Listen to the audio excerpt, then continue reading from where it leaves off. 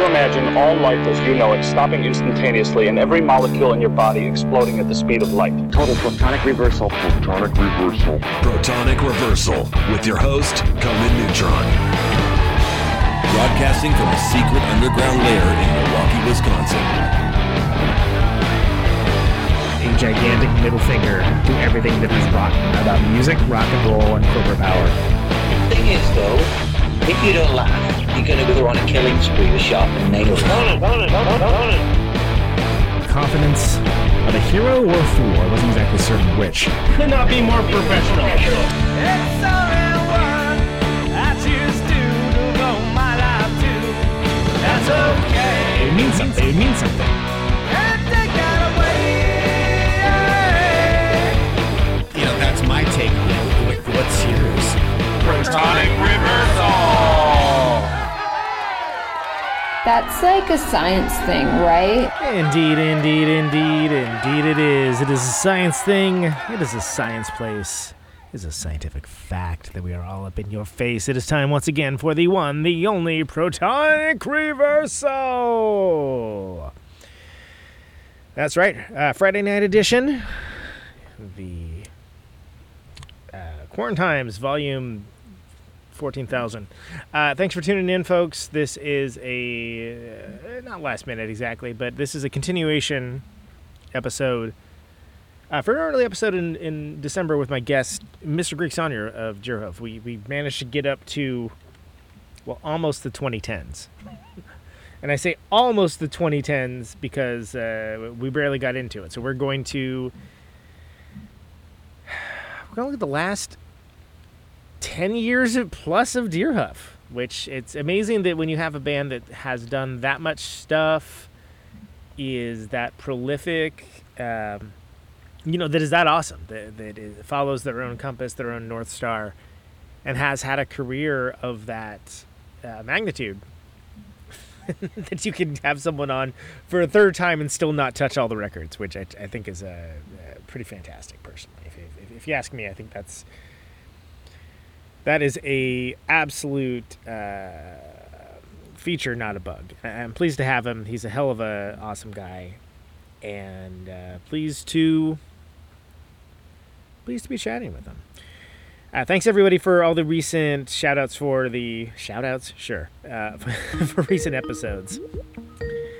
Let's just get to it. Let's talk to Mr. Greg Saunier. Here he is right frickin' now.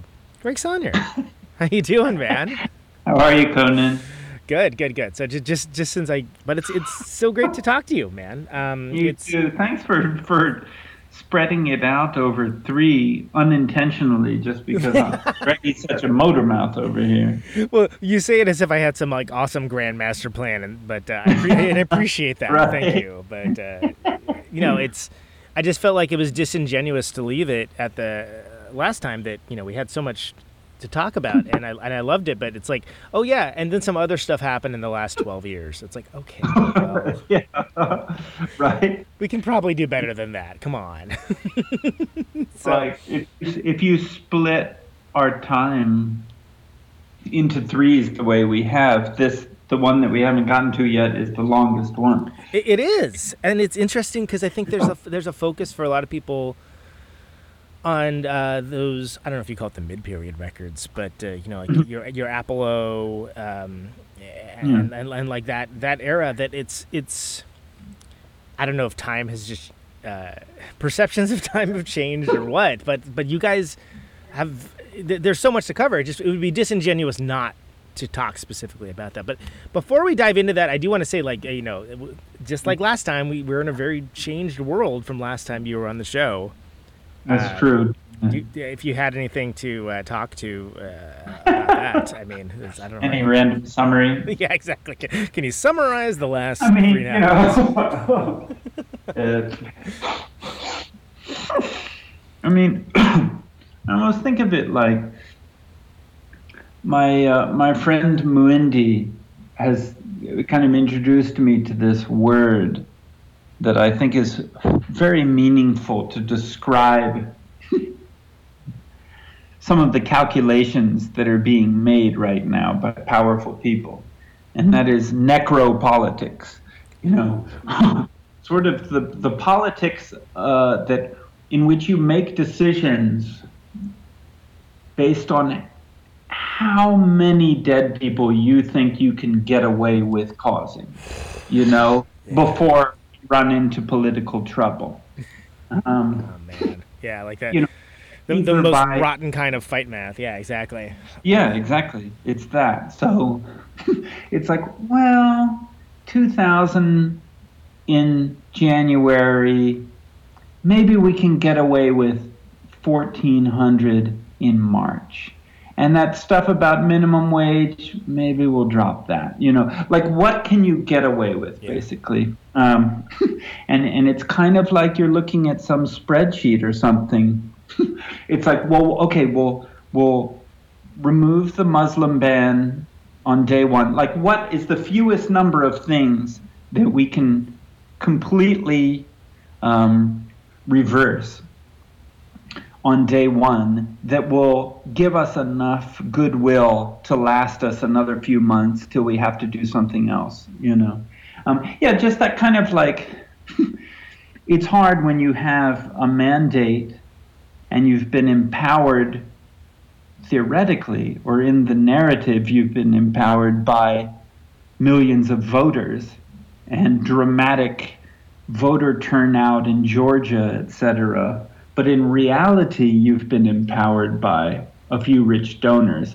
And so that's who you, like, you'd love to please both, but it's kind of like the rich donors are number one. Right. And then hopefully you can do the millions of voters as number two, you know. God, it's so rotten. It's so rotten. Yeah, it feels, it's already feeling rotten is my summary, you know, and just only the obvious, but just that the Democrats now fully, you know, without blockage of any kind in the executive or legislative branches of our government, are still finding reasons to make excuses that Republicans are somehow holding them back, which obviously isn't true, but they're pretending that bipartisanship is somehow more important than survival or something, you know, which... and bipartisanship in a way that has this ideal that doesn't seem to exist outside of Aaron Sorkin penned fantasy, you know, where it's like, why is that bipartisanship? Like they very clearly have said, we don't want you to exist. Like, why are you trying to compromise with that? We didn't want your votes counted. Yeah. You know, the base of your party, we think, is a sub race of humans. So how do you meet, you know, Benito Mussolini halfway? How do you meet Adolf Hitler halfway? He makes the trains run on time, and, you know, as a train person, you know. Right? Classic. I'm not aware that trains ran any more on time under. Yeah, I don't know. I mean, Amtrak is a pretty. It's pretty mediocre. I think our trains are anything to write home about, you know. Yeah, that was the big. The only reason I bring that up is because that was the big Mussolini. Yeah, but he makes the. Yeah, I know. I know you know, Greg. I'm talking for the listeners. Like, why is this dude talking about trains? Okay. Why are we talking about trains? Because, you know, let me tell you something. If I could retire today and there was no pandemic, trains. Boy, do I love riding the train. Looking out the window, watch the world go by. Deerhoof almost took. We had a show in St. Petersburg, and then a week later in Beijing. And we're like, we've got to do it, guys. Trans-Siberian Railroad. We're going to do it. Yeah. The exact number of days. But it turns out the train from St. Petersburg to Beijing only left on Saturday and Tuesday or something, and it didn't work out. So we were really mad. That would be pretty cool, though. And again, it's interesting that the stories of how, you know, high-speed rail and whatnot is totally doable and like a reality in these other countries, rather than, you know, profit opportunities that never actually come to pass. I mean, it would even be a profit opportunity if you added up all of all of the effects that it would have. But the problem is, well, it's just the obvious. It would impact the car industry and the fossil fuel industry. There's people making money the way things important. are. Right, exactly. Mm-hmm. Yeah. And that's you can never discount that, unfortunately. Well, at some point we're going to have to, because global existence kind of depends on us finally, but taking them down a couple notches in terms of priority on like the way that we build our quote unquote economy. Does but right now those are pillars of our economy, right? And treated as if they always were that way, right? Mm-hmm. And that's kind of, I don't know. I have a lot of thoughts about that, but I was curious as to what your thoughts on that is, right? Like that it's. I think that fossil fuels did not become a huge thing, upon Europeans arriving on American shores, but it did, once the Industrial Revolution occurred, then that grew, and then once the the mid-20th century arrived, and some decision was made. Okay, we're going to turn this into a car country. We're going to turn this into a freeway country, right.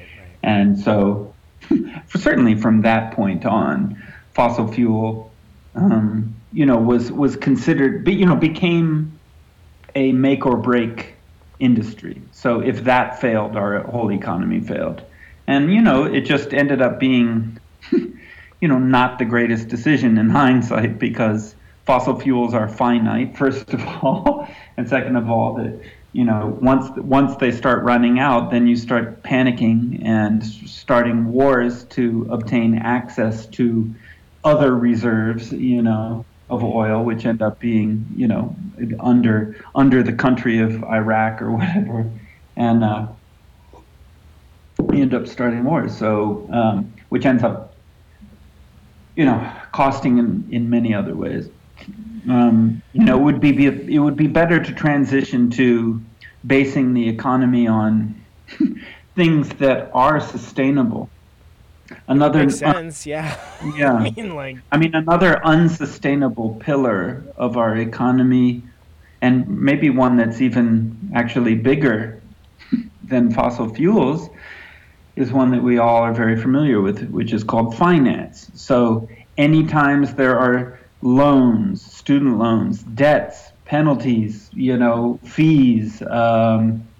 Even the auto industry in America doesn't make money selling cars. They only make a profit in their finance department. So it's the we've got a payment plan, and the amount of interest and likely penalties involved in that payment plan when somebody first buys a car is what actually keeps the American auto industry alive. And, when I say that's not sustainable, I think I'm just saying the obvious. It creates a bubble. So you're basically betting, like it was in 2008, you're betting on people not being able to pay it back. You do predatory lending, basically, and you're hoping that they will default and owe enormous penalties, and then that's how you make your profit. That's how you make your money. Yeah, exactly. That's not just some a few mafia people hiding in shadow somewhere. That is literally the main pillar of the American economy: is fees, penalties, loans, interest, finance, and we see what happens.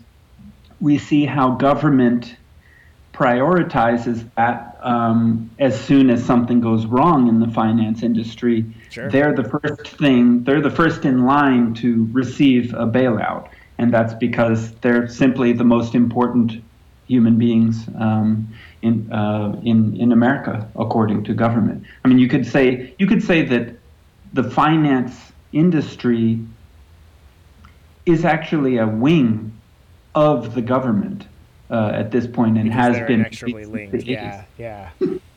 Yes, because their success is essential. Yeah. They underwrite almost every politician's campaigns, and frankly, they write most of our policy. because of the revolving door and the lobbying. It's the people employed in the finance industry are the ones writing the laws that end up getting passed by the Congress. And so, basically, it's a fusion. It's a fusion of the finance world and government. And I guess what I would say as far as 2021, now that Democrats are in power, and there's no reason, there's no obstruction from changing course, and you look at it and it's like, well, look who's still priority number one. And when you see that, you realize, okay, well, that's something that both of our two parties have in common, is that the finance industry are the most important human beings on the planet. Yeah, billionaires don't just have more money, bipartisan, exactly. They don't just have more money, they don't just have more power, but they have more value as human beings. They're better human beings, billionaires are. They are worth more in spiritual terms. Their life matters more than someone whose income is less. And that seems to be a bipartisan philosophy. So, it's like, I mean, it's sad to watch, not only because of how evil that is, but also because of how idiotic it is from an electoral point of view. Like, if Democrats, I mean, now's your chance, right? Yeah, if you want to make yourself yeah. be the anti-Trump, if you want to make yourself be the saviors of the population, finally, now that you got the chance, I mean, cancel student loan debt, raise the minimum wage, pay the Puerto Rico $2,000 statehood, let's right some wrongs. Yeah, exactly. DC statehood, Puerto Rico statehood, Guam statehood. I mean, totally. So it's interesting that we're, talking about the financial bailouts and things along those lines, because 2008, where we left it, exactly. This is right when we were right where we left it last time, and that all was very much in the zeitgeist. I mean, there was Obama kind of came in and was like, hey, if we don't do this right now, like the entire Western world is going to collapse because it's built on a house of cards, basically. Yep. And that's Ed Rodriguez, Fen Maggie, which it's amazing that we barely got to even talk about Ed last time, because he stayed kind of in the firmly in the 2000s. He just joined the band. We rarely get any offers to, or any requests for our music in advertisements, very rarely. But one that we got, I remember, soon after Ed joined, and it was 2008 or possibly 2009, as the finance and banking industry and insurance industries were trying to salvage their tarnished reputations in the eyes of the global population. They were trying to find hip music to use in their commercials. I don't remember what bank it was, Bank of America, TD Waterhouse, or one of these anyways was trying to, or maybe it was an insurance company, actually. I think maybe it was insurance, now that I think about it, because it was Lehman Brothers was the big they were the big master villain, in 2008, and it wasn't. They went out of business, but that was a name everybody knew. Suddenly, everybody knew that name, exactly. Lehman Brothers. They had to be the fall guy, to give the appearance of due diligence. Yeah. Oh, yeah. All the bad guys have all been taken care of. Yeah, bad guys all got big bonuses that year, right? Go back to sleep, America.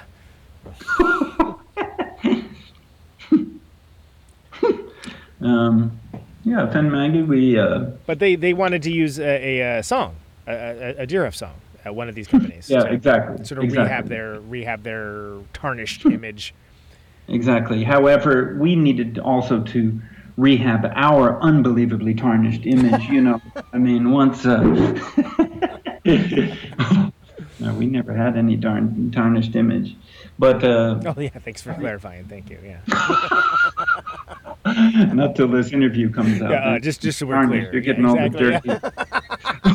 I mean, it was amazing when Ed was living in his van, in Oakland for like a year, literally living in his van, really? going to the bathroom at the the YMCA, and he was playing in XBXRX, Bay Area at that time, a Bay Area band. Yep. He replaced Paul Kostouros as the bass player in the band. But the XBXRX did not pay enough bills for him to actually afford rent, so he was living in his van. And one day, Satomi and John and I, I think like a light bulb went off over all three of our heads at the same time.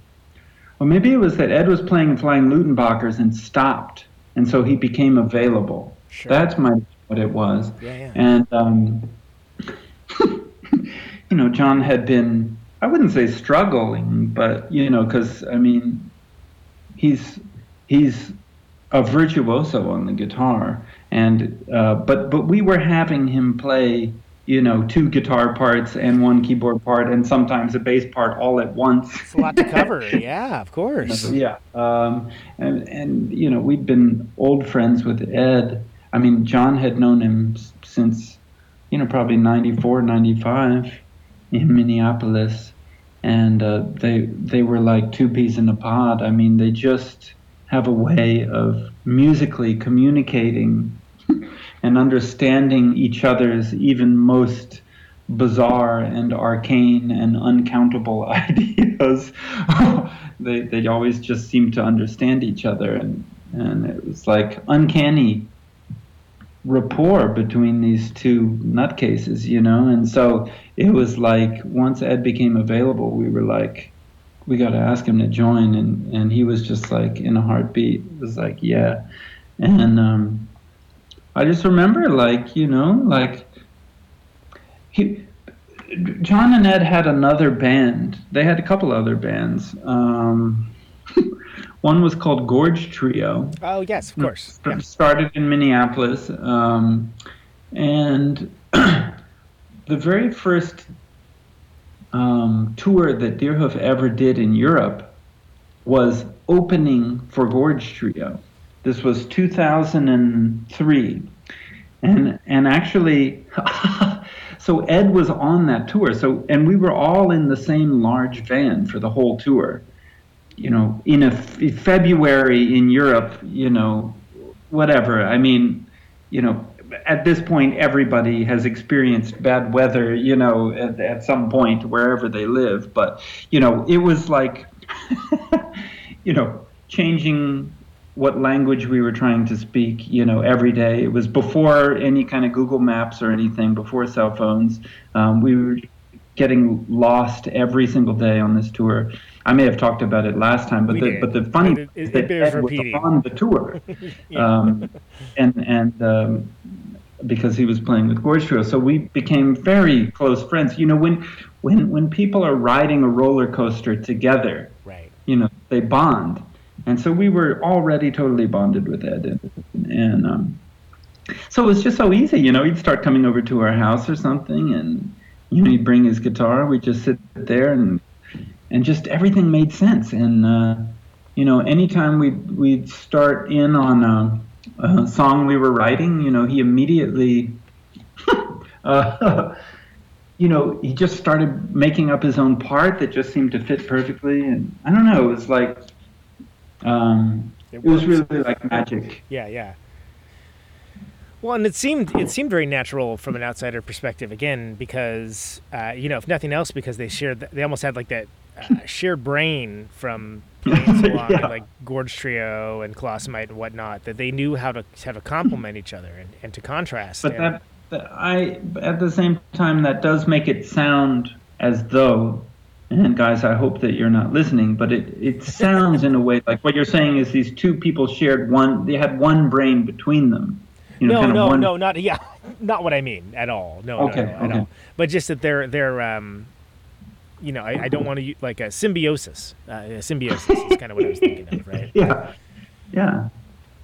And it's was sort of like, oh yeah, cool, that's awesome. Like, and it allowed for like a Fen Maggie is like very much cool, kind of a not that the other ones weren't, but kind of like cool guitar record. Like I think because one of the funny things we did, this one was recorded at an actual recording studio, Tiny Telephone, the now defunct Tiny Telephone, and I don't remember why. Maybe Ian Pellicci maybe had free time. I don't remember why we were able to afford it. I think actually I do remember why. It was Third Eye Blind had booked Tiny Telephone for 3 months straight. And then a week before this 3 months straight was going to start, they canceled. They pulled out. So suddenly Tiny Telephone has a completely empty calendar. Right. And we're freaking out, what are we going to do? We're not going to be able to pay our rent. We've got 0 clients. Yeah. And so they were offering a big discount. And so we're like, well, we'll take our discount. Yeah, of course. So it's like Ed had maybe 2 amps and 2 speakers. John had maybe 3 amps and 2 speakers. Tiny Telephone probably had like 10 amps. Yeah. And so for every song we did, we basically just piled up every amp and every speaker that was available into a huge wall. Nice. and then just sort of like almost riff by riff, like which one sounds the best for this riff. Sure. Yeah, they would plug in. They would plug into that one, and usually we could get like 2 or 3 going at once with some like Y cables or something, or reamping, I forget. And it was like really fun. It was like a kind of weird math problem. We did it on the bass too, and where it'd be like, okay, we plugged Ed's guitar into this tiny little, single 8-inch speaker combo. Like a Supro or something, but then we were also running it through Dave Brokima's Nerd amp through a big speaker, but then just that one was also going through this pedal, but the Supro wasn't going through the pedal, that had a, cool. some nice on it or something.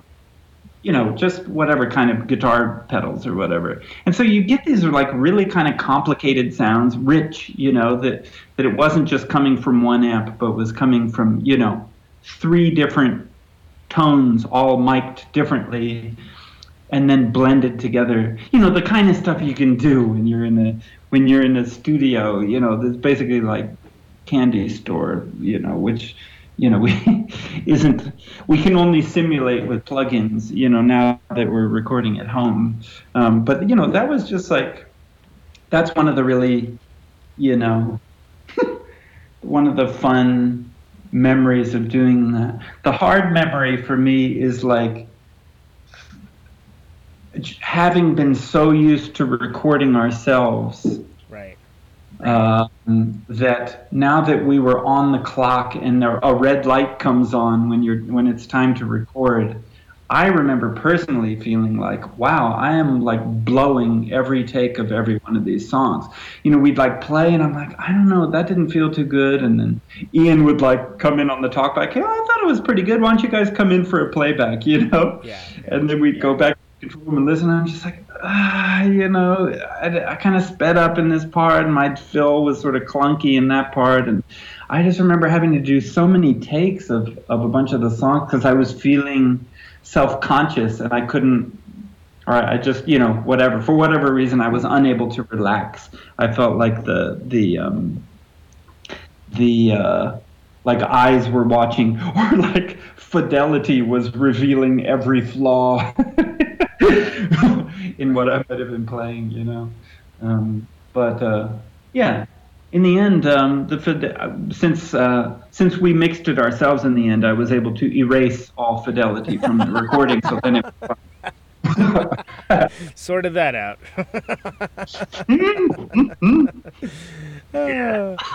Well, and you did, there were some sort of, I don't want to diminish them by saying fun, but kind of fun things that happened around that record. Like I remember, I got nothing against I mean, fun shouldn't be an insult. But you put up there's sheet music for one of the songs. Oh yeah, for Freshborn. Yeah, that was so cool. That was so You remember? So we put out a sheet music version of the song, not tabs, not for guitar, but just on a treble clef and a bass clef. Yeah. Not specifying instruments or anything, and put it out before the song came out, before the album came out. No one had heard our version, and then our Kill Rock Stars, the label that we were on at the time, and had been on for many years, created a website where people could send their versions, and it was 42 versions or something of people recording this song that varied, so wildly, just all over the place. We didn't say, is it a loud song or a quiet song, fast, slow, so the versions were just, it was just bananas, it was I think that we were wanting to do an experiment of whether our songs, or at least that one song, actually this is what it was, Conan. I wrote most of that song. Mm-hmm. Satomi wrote all of the lyrics, which I think are very beautiful and very funny and very charming, about a newly born animal. Yeah.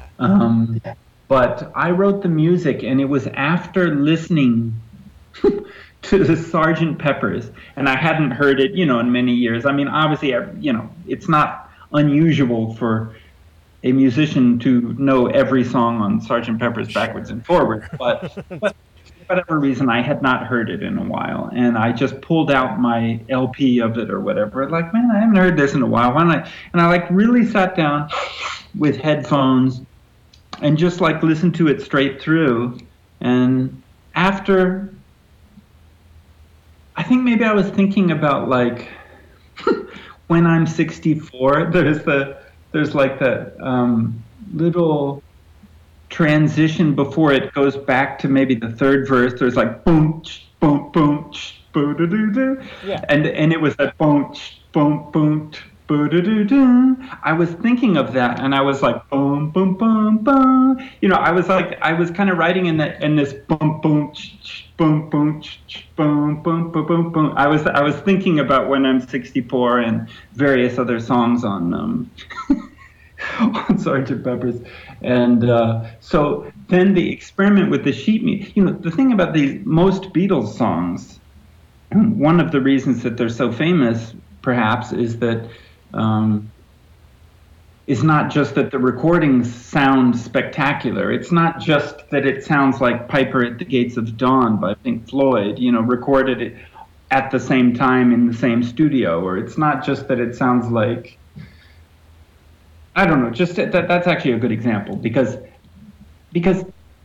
that also has a really psychedelic sound and it's really wild to listen to and super fun. And really clever, sophisticated songwriting and head-scratching lyrics and just everything about it, Sure. But can you cover? How easy is it to cover some of those songs on Piper at the Gates of Dawn, or to sing like Syd Barrett is incredibly difficult, because he's so bizarre, so idiosyncratic. His voice is so much about his voice. He's one of a kind. God threw away the mold. After, But those Beatles songs, it's they're very easy to cover. They're sort of that's what gives them this sheen of universality, is that they're so easy. Anybody with a guitar who knows a few chords can play a lot of the songs, a lot of the Beatles' most famous songs. Right. And it, have a very recognizable, pretty satisfying version. No drums, no bass, no horn section, it still works as a song. Yeah. Tapes or what, no backwards guitar solos. It's just a song that works on acoustic guitar. And so basically, I think we were trying to do an experiment maybe Freshborn is that good, maybe our songs are like that too, that anybody can cover them, and it doesn't matter how you cover them, it's still gonna it's like some indestructible, composition that's just gonna withstand any version and still sound like Fresh Born. I mean, I don't know if the experiment was a success. The versions were like, wildly different from each other, and that did the fun of it anyway. I mean, as a listener, it was fascinating because so many people just took different approaches to it, and part of the reason, as you mentioned, is that it wasn't like almost an original version available to listen to yet, so people had nothing to compare it to. Yeah, exactly. And that kind of made it more exciting because people, some people took it in kind of crazier directions, and some people were more, it was more conventional, and it was. It just occurred to me that I don't think I've ever seen anything quite like that before, and.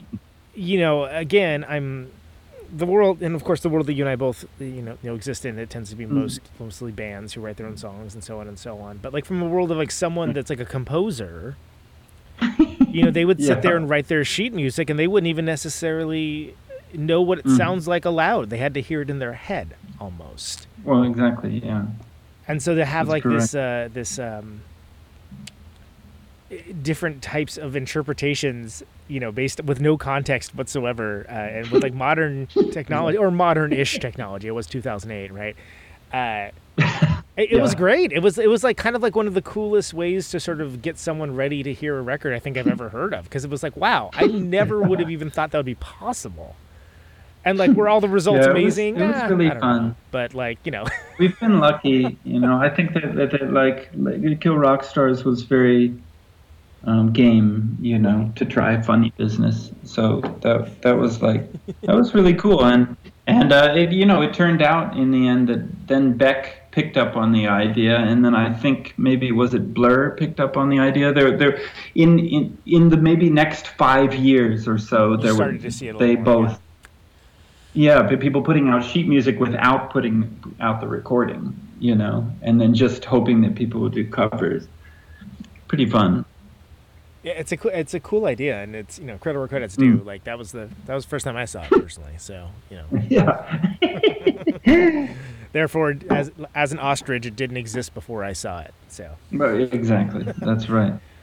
I kind of want to. So first of all, awesome record.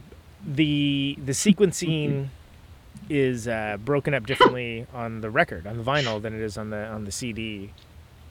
Well, there's even worse news that I'm sorry to report to you, Conan. That is that the reissued LP and the Bandcamp version, the once the LPs ran out and it was out of print, and then they decided to redo it. Right. And then actually it was Polyvinyl was the one who took over the repress of Fen Maggie.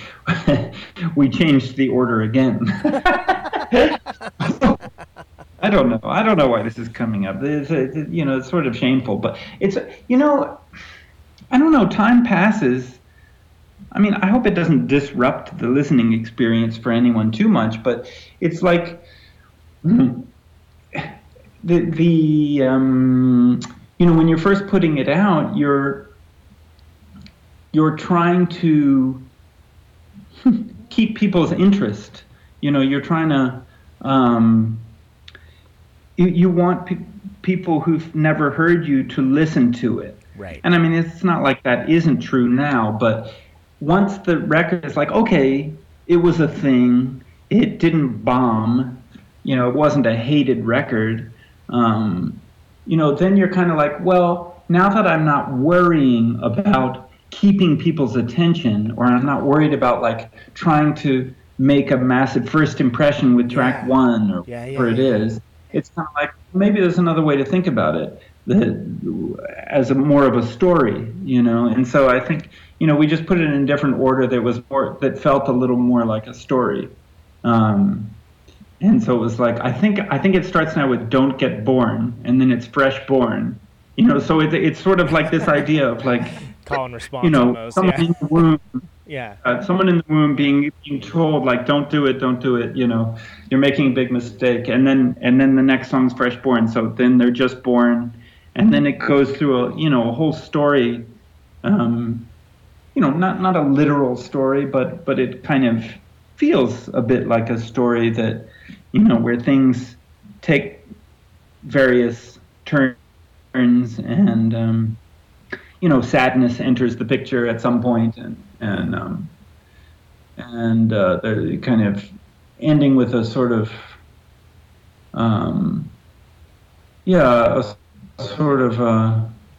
I forget exactly what song we put last in the recent version, but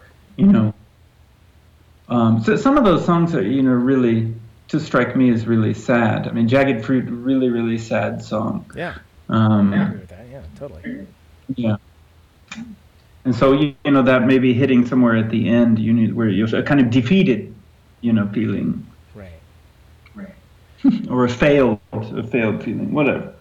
Well, and something like that. It's you bring up an important point too. I mean, sequencing when you're talking about making a record, flow is often so important. But I think that the idea of a record's flow has been disrupted by, obviously, the modern construct of how people listen to music. And if you don't hook people in immediately, then forget it. It's over. Right. They're never going to listen to the rest of it. So that's you'll advance to the next track in the playlist or whatever. Which services, like Spotify, absolutely make even more pronounced. Yeah. Thank you. All true. Well, and it occurs to me that and as someone who very much likes listening to records and listening to the artist's intention of that record, that I think it's kind of a lost, not a lost art, but it's an art that doesn't get to. I always kind of wonder if it's exactly the way the artist wants it to be. These days I do anyway. I mean, I don't even necessarily. I mean, even, Fen Maggie, I think about, that record, what was the artist's intention? I mean, I can prove to you that I don't know what the artist's intention was because we made 3 different track orders. It took years for me to figure out, maybe this record is actually a story and I didn't see it at the time. We're scrambling to meet a deadline and,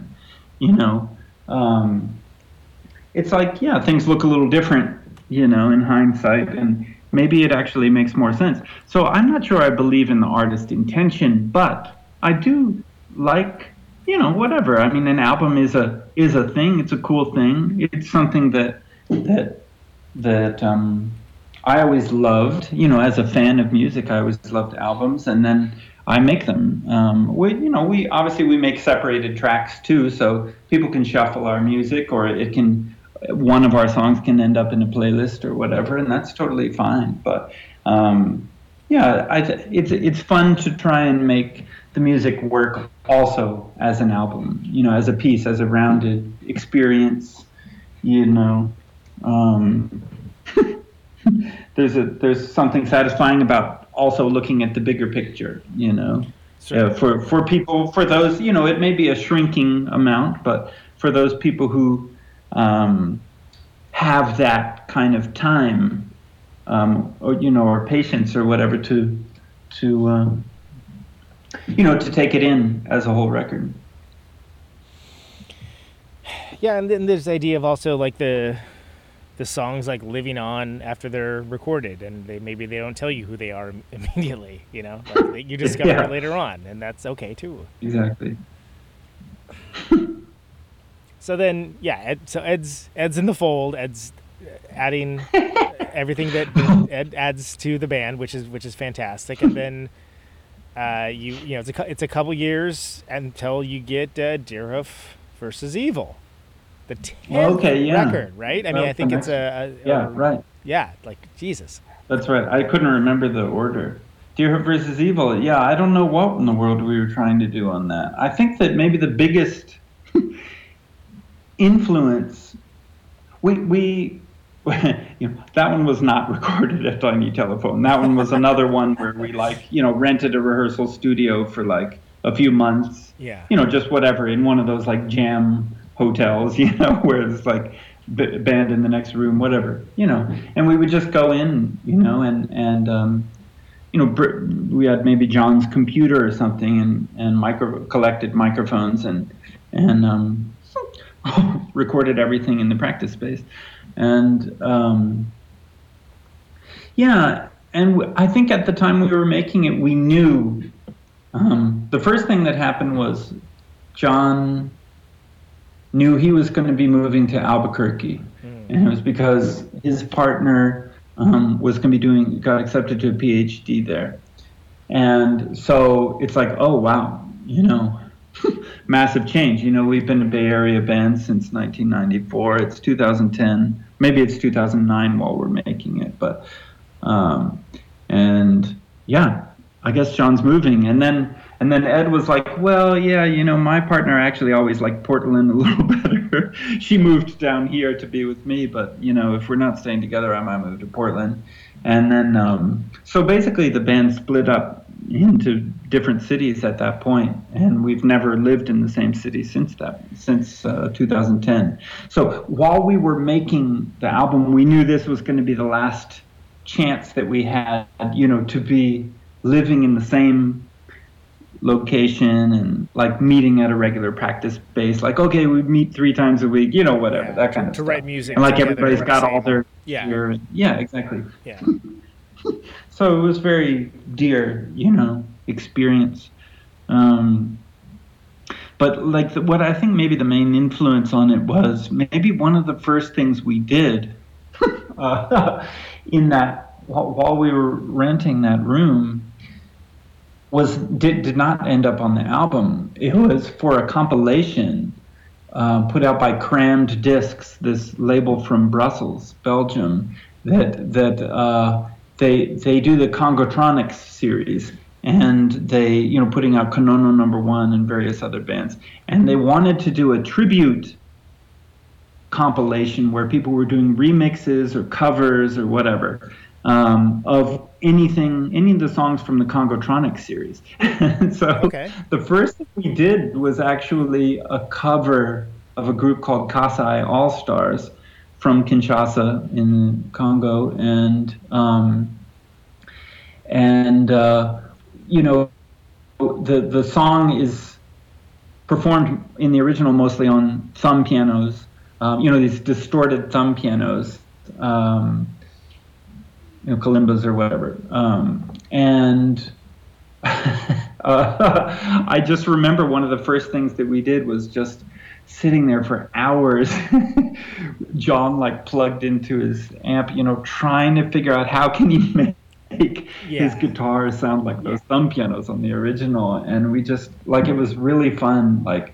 We were putting weird stuff to buzz in his strings, and he was using 12-string. He'd roll the tone back, but then find some way to get a whole bunch of treble, roll the tone off on his guitar so that you wouldn't hear the guitar pick kind of sound, but then you still wanted lots of treble in the distortion sound. So, it was just a million pedals and trying to figure out all this stuff. And it was really fun. So that was a song that ended up being called Travel Broadens the Mind, and it ended up on that compilation. And it was a cover. They the label ended up requesting a English translation of the original lyrics for our benefit so that we could sing it. And it's actually, I think maybe the only instance of 4-part harmony, vocal harmony in all of Deerhoof is on that cover. And me, Satomi, John, and Ed all sang in 4-part harmony. We were like a barbershop quartet, singing 4-part harmony on that cover. And it's just I still think that's one of my favorite songs that we ever recorded was that cover of that song. And then, I don't know. Then after that, it's we had that in our mind, and we started on a song called Super Duper Rescue Heads pretty soon after that. And, we ended up kind of using the same sound. I played a sort of similar drum beat on it, and John was still using his weird, imitation kalimba 12-string, guitar sound, with his, arpeggios and stuff. And I don't know. And then it just went from there, and I don't know. It was it was a good memory of recording that together. And that was sort of the dawning of social media as we kind of currently know it around that time. Oh too. yeah. That's true. I think I was starting to mess with our MySpace page. I was figuring out the ways that you could what every band had figured out how to hack their MySpace page. To so customize it, make like dancing bears appear or whatever. Yeah. I have no idea what you're talking about, sir. Yeah. We did do a thing. I remember when we were rolling out the record, in maybe the month or two before it actually came out, we premiered every single song on the record before it came out, each on a different music website. I remember that. Around the globe, and so and some of them were, it was like, Consequence of Sound. I can't remember, Stereogum. Some, it was one of the bigger ones, Pitchfork something, one of the famous ones. And then other ones were like total obscurities that had been kind to us in the past. Yeah. From Korea or from Taiwan or from New Zealand or something. And that was kind of a neat idea, actually. We definitely enjoyed that. Well, and I like that when you did that, it wasn't just the big boys. It wasn't just the ones everyone knew. It was like, where is it premiering?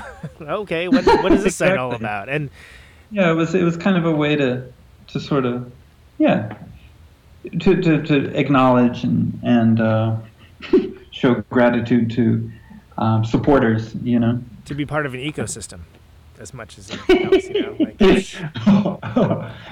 Well, if we must call it an ecosystem, sure. Yeah, okay. The internet. So, and that's so around that time, too. And then it was ATP put it out in the UK too, right? If I remember correctly, they were. Yep. Actually, it was ATP that first put us in contact with the artist who designed the cover art. We had done a double 7-inch that's kind of hard to find now. I think it was limited. A double 7-inch record on ATP Records. And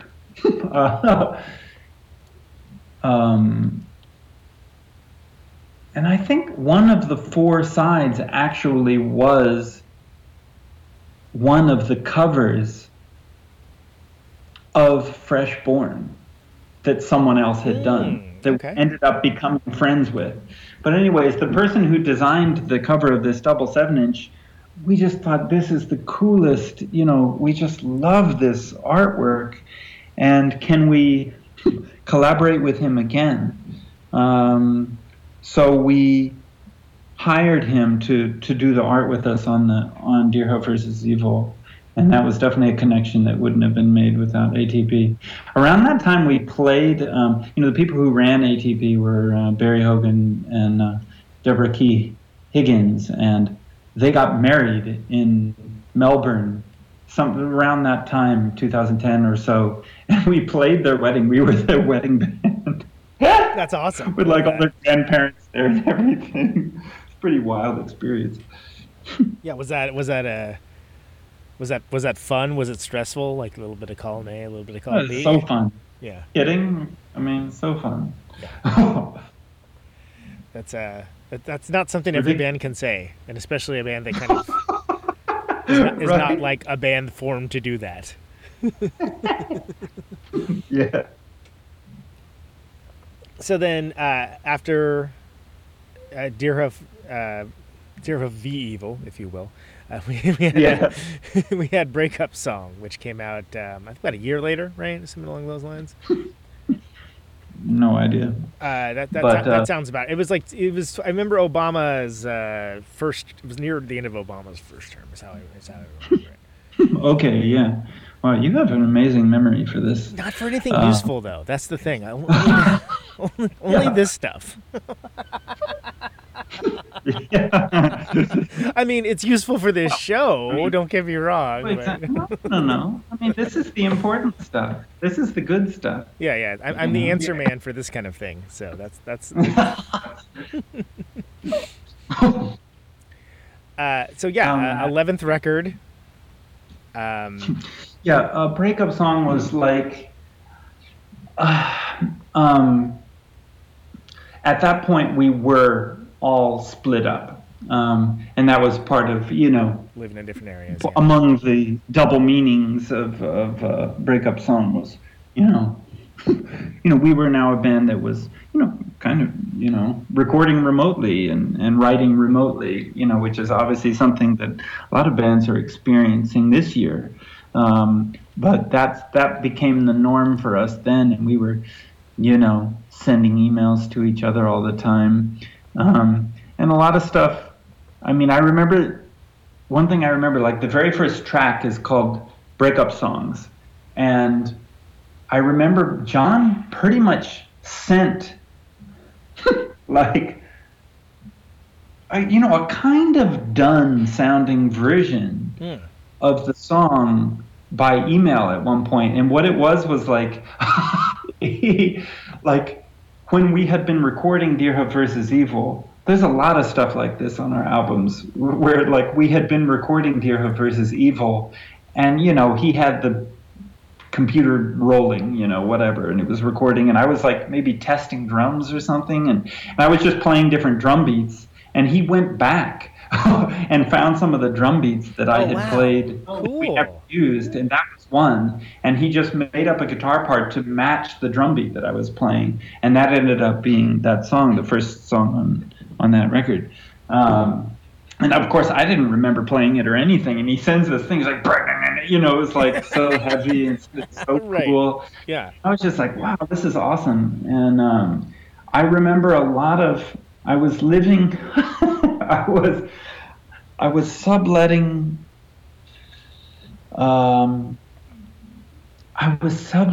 guy's apartment in Greenpoint, Brooklyn. Gabe Andrusi's. What's that band that he was in? I'm embarrassing myself. They were kind of one of those disco punk bands from New York. Yeah. You're the go-to guy. Yeah. Who is it? Fuck. Hold on. I know this. It's like it's on the tip of my tongue. I can't think of it. I'm gonna think of it like as I go to sleep tonight. Rapture. Thank you. I was gonna say I was gonna start singing "Out of the Races Onto the Tracks" because I love that EP. And I was like, God, that came up.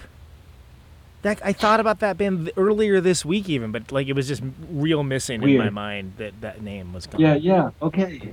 Well, I actually was not at all familiar with their music. So it was a strange, it was a friend of a friend connection it was totally not a musical connection, which was why it was funny. But he was leaving on tour with the Rapture for like months around that time, and he needed somebody to sublet his apartment. So I was in his apartment. And of course, it's like on the third story, brownstone. I couldn't make noise in there, so how am I going to record drums? And so a lot of the drums on Breakup Song were, a recently purchased, Roland, like practice electronic kit. Sure. It didn't make. Yeah, totally. That's what I was using for almost all of it. And I'd go in there and just try to, you go into this Roland brain and try to tinker with the sounds. Anything I could think of to try and make it sound more realistic, but it was like it never did.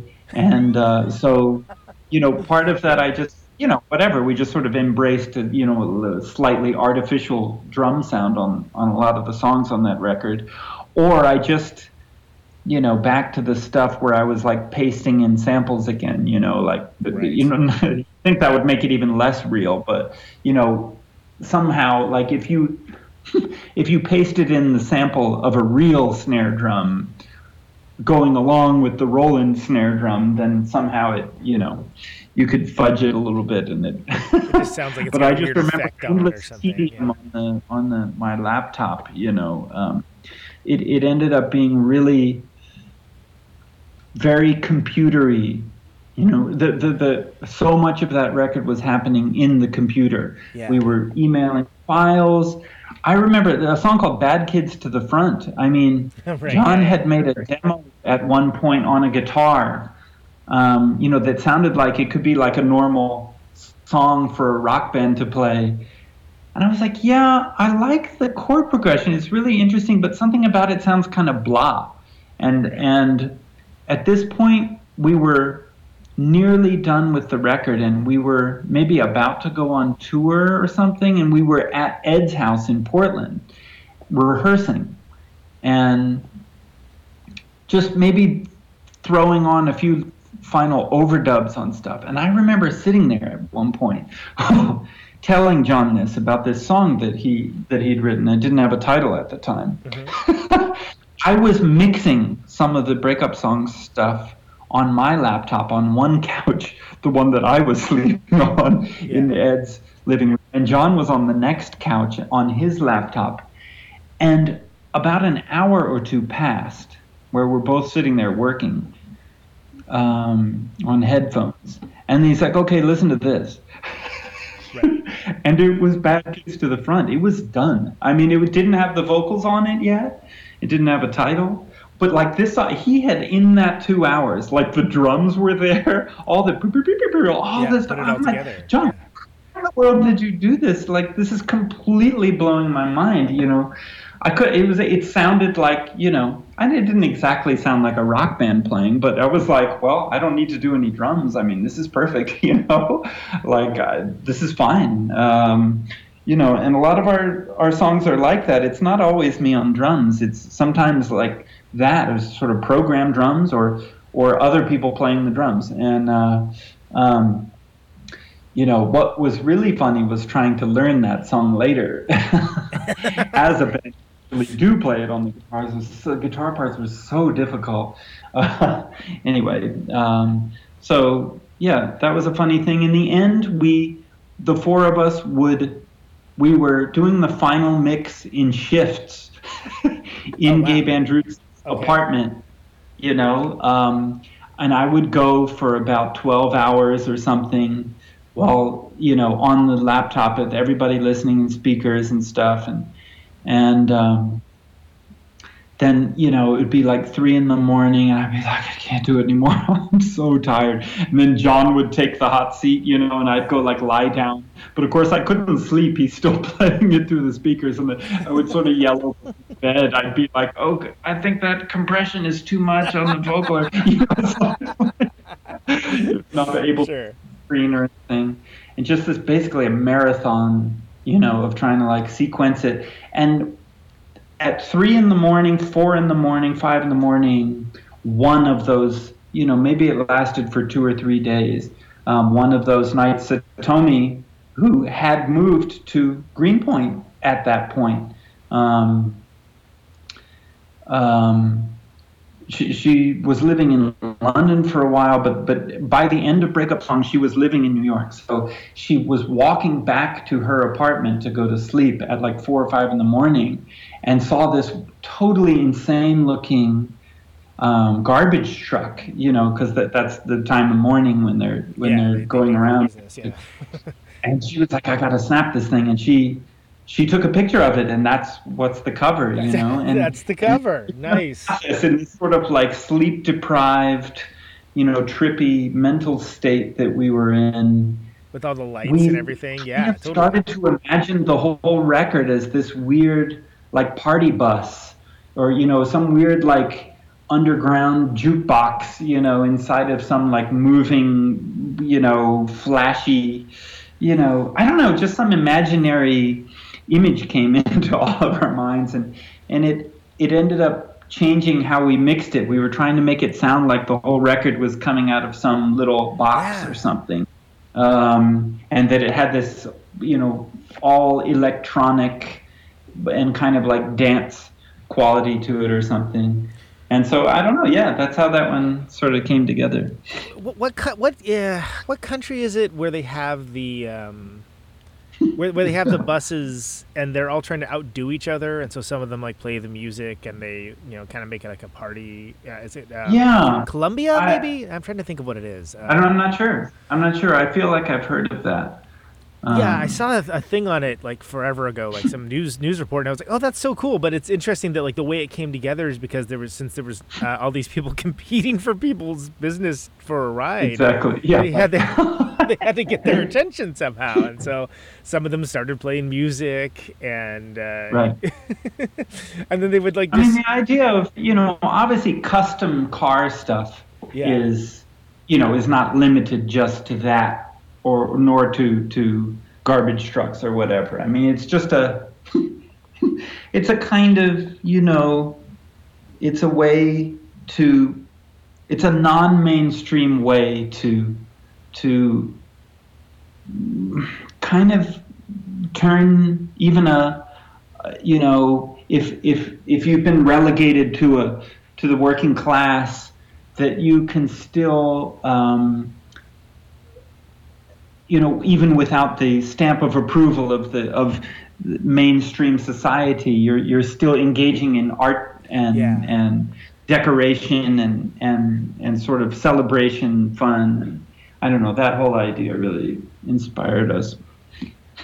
Still does. Yeah, sure. Yeah. We still think back to that. The name we came up with for that imaginary machine was the Jingletron, so that it plays little jingles. Yeah, totally. We were trying to write music that sounded like jingles. It's like commercials for nothing, It was like, the jingle is like the ultimate capitalist musical form, exactly what you just described with that competition is like, who can sell more? Well, it's whoever comes up with the catchier melody.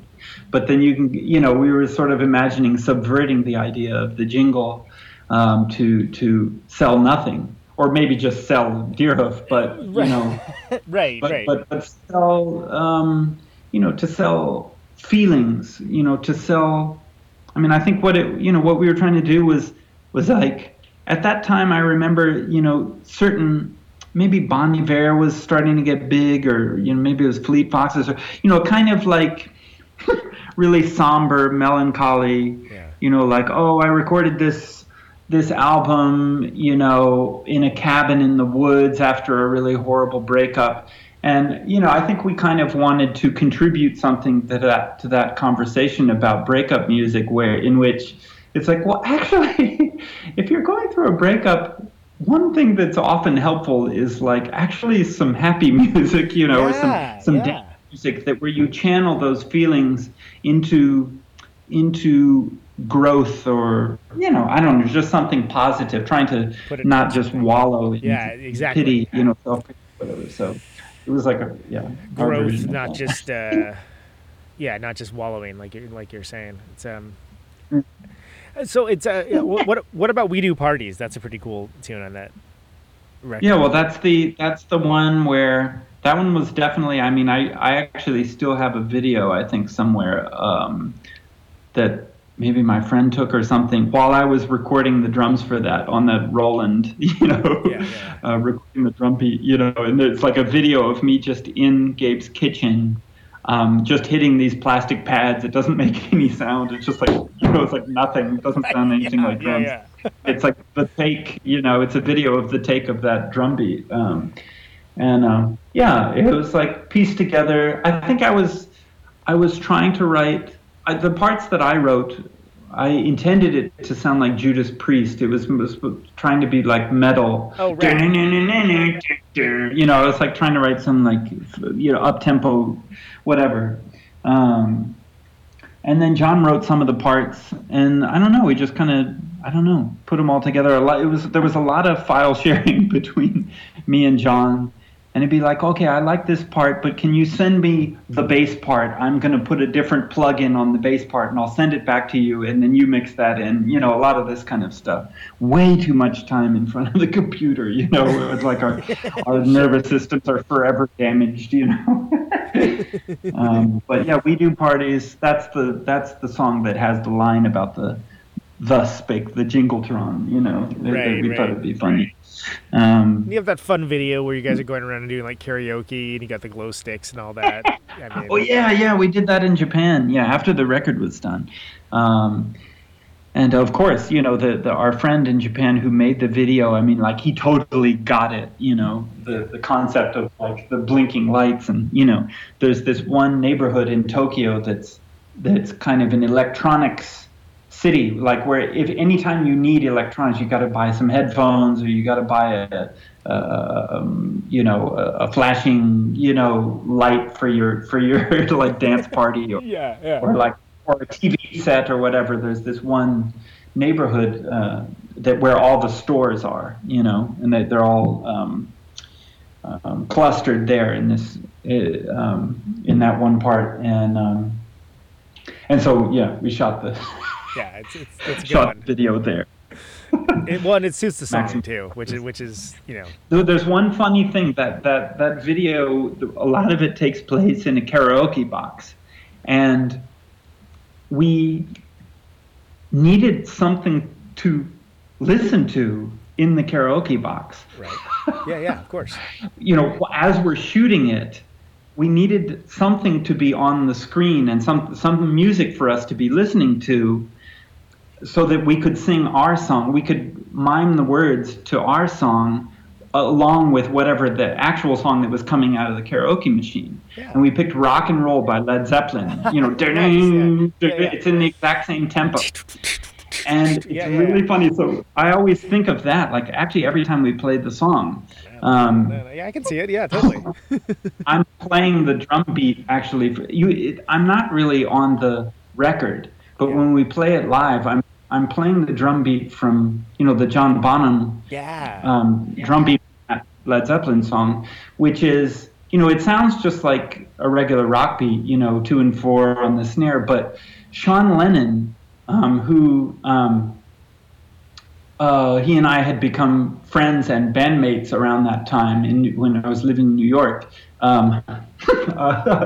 he passed down to me that somebody had taught him that, like, no, that's not actually what's going on that drum beat. And Sean Lennon sat down at my drums and showed me, this is how you play it. And it's like you've got your right arm on the hi-hat, which is just like open and making a crashing sound through the whole thing. Yeah. So your left hand is on the snare drum, and your right foot is on the bass drum. And it's all three of them are going da da da da da da da da da da the entire song. Yeah. So none of them are not playing any eighth note. It's just which one accents more. So that's all it is. So all three limbs are just pounding jackhammer through the whole song, but then different limbs get a different, this one you play a little bit louder on the snare on the 2 and 4, or you hit the bass drum a little louder. Totally. It's a really cool beat, and very physically tiring, but also fun to play. So that might be my favorite song to play in any Deerhoof set.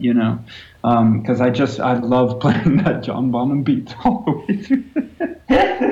Well, it just goes to show how much that guy is kind of misunderstood as a drummer too, where it's sort of like it seems simple, but it's such a interesting part. It's a musical part, Right. So then, what came after that? So that was. What did we do after breakup? Yeah. So after that one is The Beautiful Island. That's yes. La Isla Bonita. That one we recorded entirely. There was a guy called Nick Sylvester who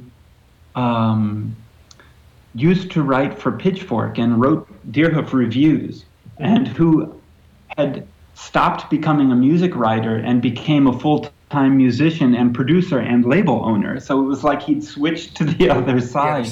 Yeah. And we met each other like at a farmer's market or something in Brooklyn. And I was like, I hadn't seen him in years, and we were catching up, and he was like, as a music journalist, I mean, he had really interesting things to say, like, oh, now that I see it from the band and the label and the producer's point of view, it's like I realize how hard it is, and how, like, a music journalist doesn't always fully appreciate the struggles involved to make something sound good, Yeah. And so he was like, we were talking, and he was like, I would really like to try and produce a Deerhoof record. So we made this whole plan, and that we were going to make a record with Nick Sylvester as our producer. And we were all looking really forward to it. We all convened at Ed's house again in Portland, where he has a basement, where we set up our instruments and we could rehearse in there. He had all the moving blankets and everything, tried to soundproof it. And we were basically writing and arranging the songs and learning how to play them in preparation for the recording session. But as often happens with this band, it's like, we were recording our rehearsals and then starting to get attached to the rehearsal version. Yeah, because you like the way it sounds. Some magic thing happened in the rough version. And of course, we're all blasting, in this tiny room. So there's no separation. It's nothing like a recording studio. Every microphone is bleeding into the other microphone, and the snare drum mic is mostly John's guitar. It's just a huge mess. But yet we're like, yeah, but this sounds pretty cool, So, we started, like, I remember it was the same thing. I was sitting on Ed's couch. There's something magic about this one couch of Ed's, Yeah. It's like, I remember the three of them were watching a movie about ramen on Ed's TV while I had the headphones on, and I was mixing some stuff that we had just recorded that day. And by the end of the movie, I was like, here, listen to this. And everybody's like, this actually sounds kind of good, maybe we should just keep this. And so then we had to tell Nick, like, sorry, we're canceling the whole plan. What we ended up doing was just recording vocals at his practice space in Williamsburg. And so Satomi and I, went over there and did that with him, which, of course, made us regret not doing the whole thing with him because he was so wonderful and had so many good ideas. And I don't know, it's like when everything is DIY, you only push yourselves or push each other in the habit ways. And he would push us. He asked us to do stuff that no one had ever asked us to do before. And I don't know. That was doing those vocals there at the end, once the mixes were basically done of the instruments, was like, I don't know, it was a really beautiful experience. And then Ed's partner Lainey came up with a lot of the song titles very close to the end, and she was the one who suggested La Isla Bonita as one of the song titles. We were desperate for titles at that point, and we all just thought that was the funniest thing. And the more we thought about it, we realized this is perfect. It just matches. Like, the record is like kind of describing a disillusioned, American like dystopia or something. Like everybody was so filled with hope when Obama came into office, and by this point we were like, just felt really disappointed, really betrayed, and so many promises, maybe not even promises, but false hopes, where we realized, I don't mean we in the band, I mean, much of the population realized that they had been filling in the blanks with their own imagination. So if a person makes good speeches, but they're sufficiently vague, you could sort of like, well, I think he means this, and therefore I think this is going to happen. Right. And then you're like, well, I was dreaming, and so, yeah, the record is kind of like that, about the beautiful island. It's like that was meant to be, the United States, I guess. And yeah, it's that's, and that concept that you're talking about of it's just so palpable, right? I just remember being like, even falling victim to it myself, even as someone that is kind of prides himself on critical thinking. I'm like, oh no, I'm sure that they'll wise up and realize that they don't want to work in good faith on this. And it was like, oh well, maybe they won't. Maybe they just like doing this stuff. Maybe they like these drone strikes. Okay, that blows. Yeah. But the song that was maybe the most direct about that on the record was I don't remember. Is it the last song? There's one on there called "Oh Bummer," and Satomi came up with the title. Yeah. And I actually never even asked her if she was using "Oh Bummer" as a pun on Obama, but the song is written. I sing it. She's the drummer on it. She plays drums on that song, and every time we played it live, it was the same thing. We'd switch, and I played bass and sang into her microphone. And I sang it from the point of view. I was trying to write a song from the point of view of Barack Obama talking to Michelle Obama. And so that's why it starts with Ma Belle. That's the first lyric in it. Yeah, okay, because I was thinking of that song, Michelle, the Beatles song. And so he's like addressing her and just basically apologizing for being a liar, and killing so many people. So it's like pretty dark song. Ed wrote all the music on that, and it was just like he'd written this music that was just so dark and haunting, and it was just like, we didn't know, and kind of huge, really big guitar, really dissonant, and it just sounded so beautiful and sad that I don't know. So that's just somehow how it came together. Yeah, it's it's wild to think about that those were our problems at the time, Right? Oh my God. I mean, not to sound dire, I'm just saying that seemed like a pretty big deal at the time. Yeah. I mean, sure. So then, so then a couple years, and then we got the Magic. So that's the Magic. Yeah. 2016. One funny thing about the Magic was a totally like blanket call across the music industry went out one day. Martin Scorsese is producing a new cable series called Vinyl that's supposed to be about a 70s rock band that runs into drug trouble and stuff like that.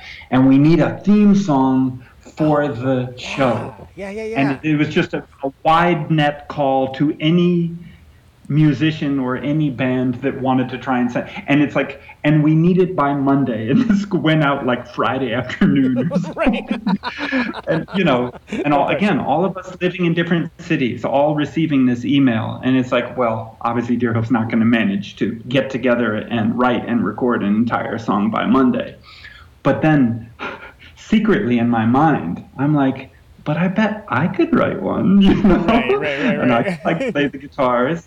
And so for the next 2 days, I sat down and I'm like, I'm going to nail this thing, and I'm going to write something like glam rock, something appropriate for that show. Yeah, for what? Yeah, sure. Exactly. And by the time Monday morning rolled around, I'm like so hot on my song. I'm like, I just wrote the best song ever, and I'm really into it. And I sent it to my bandmates. I'm like, guys, I actually went ahead and tried to write a song. And then as soon as I sent the email, I got an email back from John, and John's like, actually, I did too. And then we got one back from Ed, and he said, you know what, I did too. And so all three of us wrote theme songs for Vinyl. Holy moly. And of course, all of them rejected, for the show. But then they all ended up being on the record, and that's how we started the record. That's awesome. So my song was Plastic Thrills, and John's was Dispossessor, and Ed's was That Ain't No Life to Me. And, basically those songs are almost as originally recorded. Like Plastic Thrills is, I play all the guitars and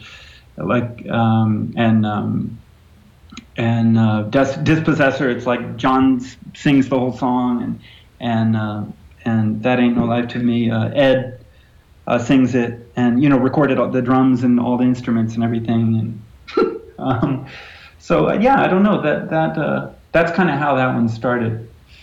That's a pretty awesome beginning to a record. I mean, like, it's really funny, yeah. And then there's we're listening a lot to and I don't remember why. I think I actually did. Okay, this is what happened, Conan. We were on tour in Europe, and our driver, when we drive in the U.S., John almost always drives, and the minivan, we rent a minivan, and it's totally silent. Nobody wants to hear any music. Right. And like Ed's usually sleeping in the back, with headphones on or something. So it's like the whole ride, every single day. I mean, weeks of tour, dead silent the whole day. We never turn the stereo on. But when we're in Europe, that we have to hire amps and drums. Yeah. And there's a friend of ours called Jakub from Czech Republic, who always drives us, and we rent his gear, and he always plays music in the car, and he just plays whatever he wants. And one day he played "Fear of a Black Planet" by Public Enemy, and we happened to all be awake at the time that it was happening. And I don't remember, but maybe we were like, I don't know, we were getting on each other's nerves. Maybe tour had been long at that point, and maybe we were feeling frustrated with, sorry, I'm about to sneeze, with the set list or how each other was playing, or, oh, you keep playing a wrong note in this one song, whatever it was that bands talked about. I don't even remember what it is anymore because it's been so long. But we all just I don't know, we just all sat up and listened when that album came on. We all remembered it, of course, and just, Welcome to the Terror Dome and Fight the Power and stuff. It was just really intense, emotional experiences in this record. And so that was another thing that happened. We, in addition to thinking about doing this sort of glam rock thing, we were also looking for, I think we were interested in what is it about Public Enemy in that era and the Bomb Squad and the production, what is it, the Shockley brothers or whatever, that what made it sound so hard, like the snare drum was just the most obnoxious, just right. Everything so kind of rough and kind of lo-fi and but just sounded so gritty and just gave it this, I don't know, this very earnest or authentic kind of feeling, or also a historical feeling, because it's all created from, not all, but there's so much, it's so rich in samples, Yeah. So the drum sounds are coming from, classic soul jazz records or funk records or whatever. And just the layering, the really dissonant, clashing layering. So it's they'd put this Bob Marley song at the same time as this Prince song and stuff, and they were in totally different keys, and just let it just clash with each other and be so and abrasive and aggro sounding. And so I think we were also thinking a lot about that record and that aesthetic when we were making. And there's a few songs, like Debut is definitely one where it's a kind of, it started off as a kind of tribute to that sound, or if not a tribute, at least an attempt to understand what in the world they were doing to try and get those I don't know, to sound like that. We ended up recording it, once we had kind of made some demos and, we'd done those vinyl songs. We ended up meeting this time in Albuquerque, where John lives, and he rented out this weird office space in this mostly abandoned office building on the edge of town. It's really weird. Got a really good deal on it. Borrowed a ton of microphones, and we just set up in this office. It was so weird. You were in there for 2 weeks in an office. There's a video on YouTube of the song Debut, and it's nothing but photos that Ed took on his camera from while we were recording there. So you can see us in that carpeted room, John's there at a desk. Where the cubicles would be, yeah. And we just recorded ourselves in there, and it was really, really fun. It was fun, so fun to be back together, playing together. I don't know. Where the Isla Bonita was recorded kind of by accident. We were just recording our rehearsals. This time we took some more care, to make it and let's get a really good, drum take, and then let's overdub the guitar and whatever. I mean, we just it was less of an accident. You know, we were more intentional about trying to get certain sounds and specific sounds. So maybe there's more variety on the record. I feel like that one is, I don't know, one of my favorite maybe Deerhoof records. It's a good one, and I haven't heard it in a while, so I that might be a lie, you know, if I heard it again. Maybe I would say. Well, I'm gonna listen to those songs now with that in mind, with that Martin score, which I think they went with a Sturgill Simpson song, if I remember correctly. Wait, what's that? For that Martin Scorsese show, the one. Oh, really? I never heard what they finally did, nor did I ever see the show. I watched about, this sounds terrible, but I watched about 10 minutes of it and was immediately bored. And I sound like such a jerk when I say that, but it wasn't for me. It's like, not to me. I mean, what you're telling me is that, you know, at least the first 2 minutes of those 10 minutes could have been a lot more exciting had they used my song, you know. I wanted it to be something it wasn't, is the best way that I can put it. Exactly, yeah. And maybe that's a problem with me, but it wasn't for me. Yeah, it wasn't for it. What did we do after the Magic? Well, before we talk about that, you know, I mean, what we're skipping, of course, is like there's a bunch of the stuff. other 90% of Deerhoof's existence, which was just us touring all the time. You know, it's like the albums were these little dots, you know, in the middle of a sea of nonstop touring, and it's pretty radical to me to think back to the fact that it's been over a year. I mean, our last show was in Montreal in January 2020, and that's the last time we were in the same room, you know. And we talk every week on Skype, and we're emailing constantly, texting all the time.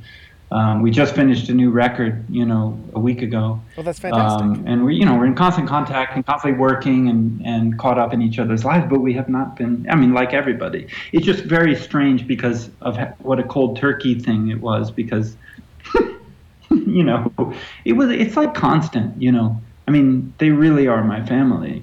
I've logged more hours with the three of them than I have with anybody, you know. And so it is strange.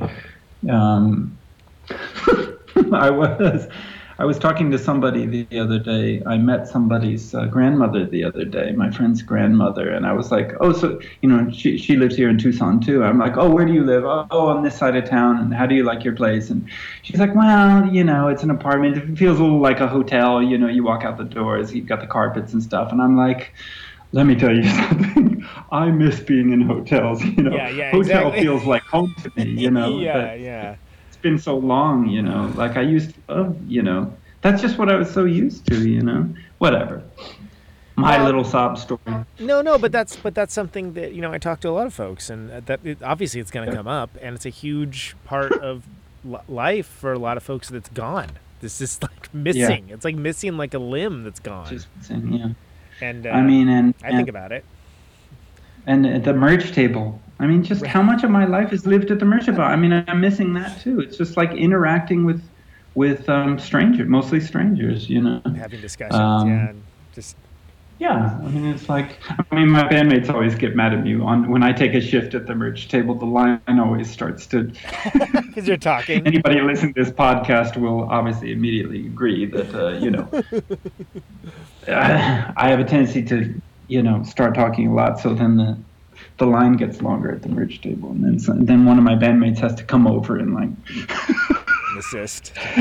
Take over, you know. Right. That's what did we do after the Magic? That's fine. Well, before we talk about that, I want to mention I'm a lifetime Claymation fan, and I love the video. Oh man, that video on the devil and his surrealistic, anarchistic retinue, or whatever it's called. That is just an amazing piece of work.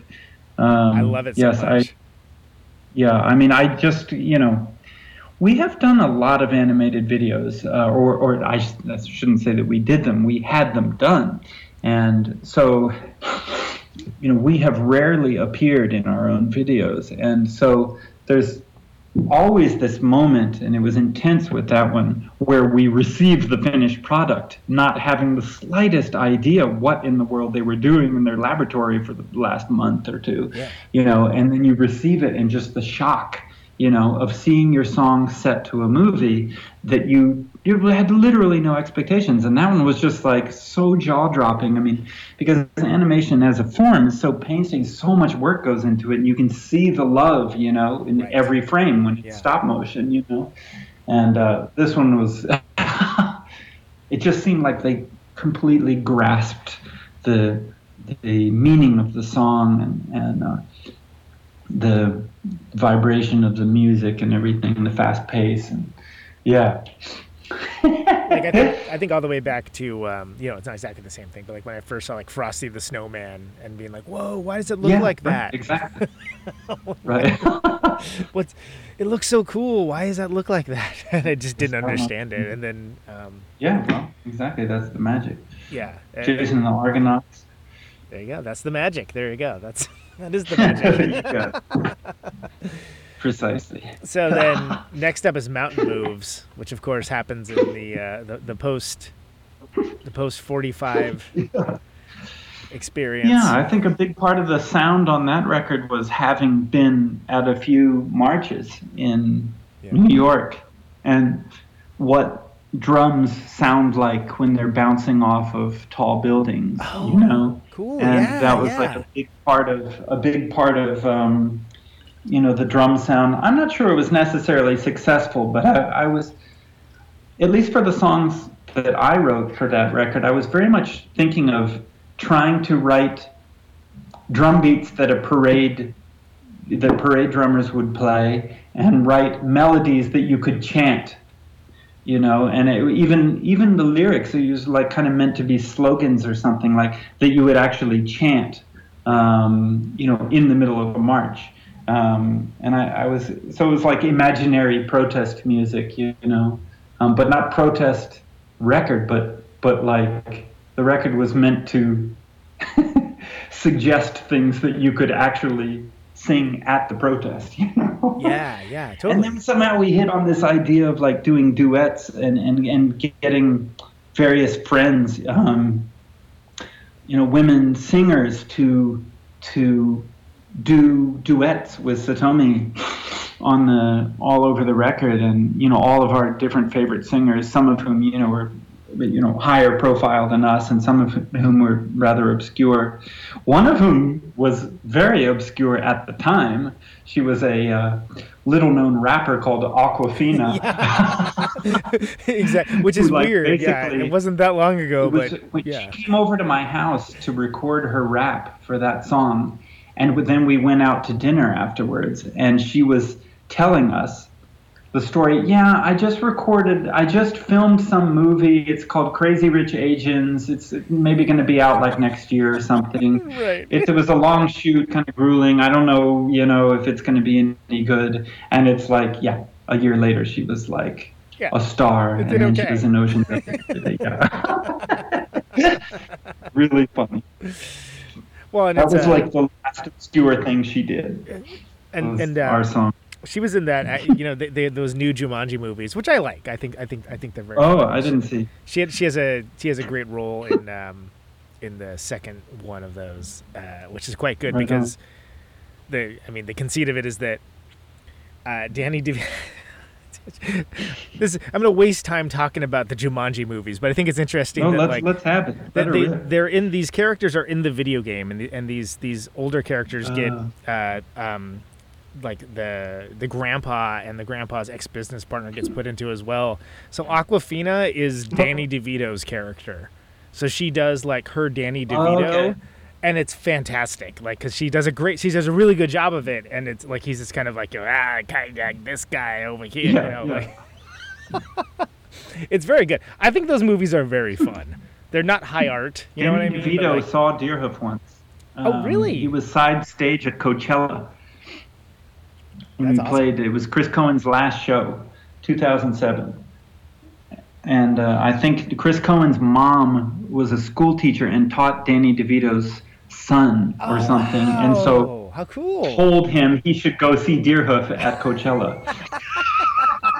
Ridiculous. I mean, awesome.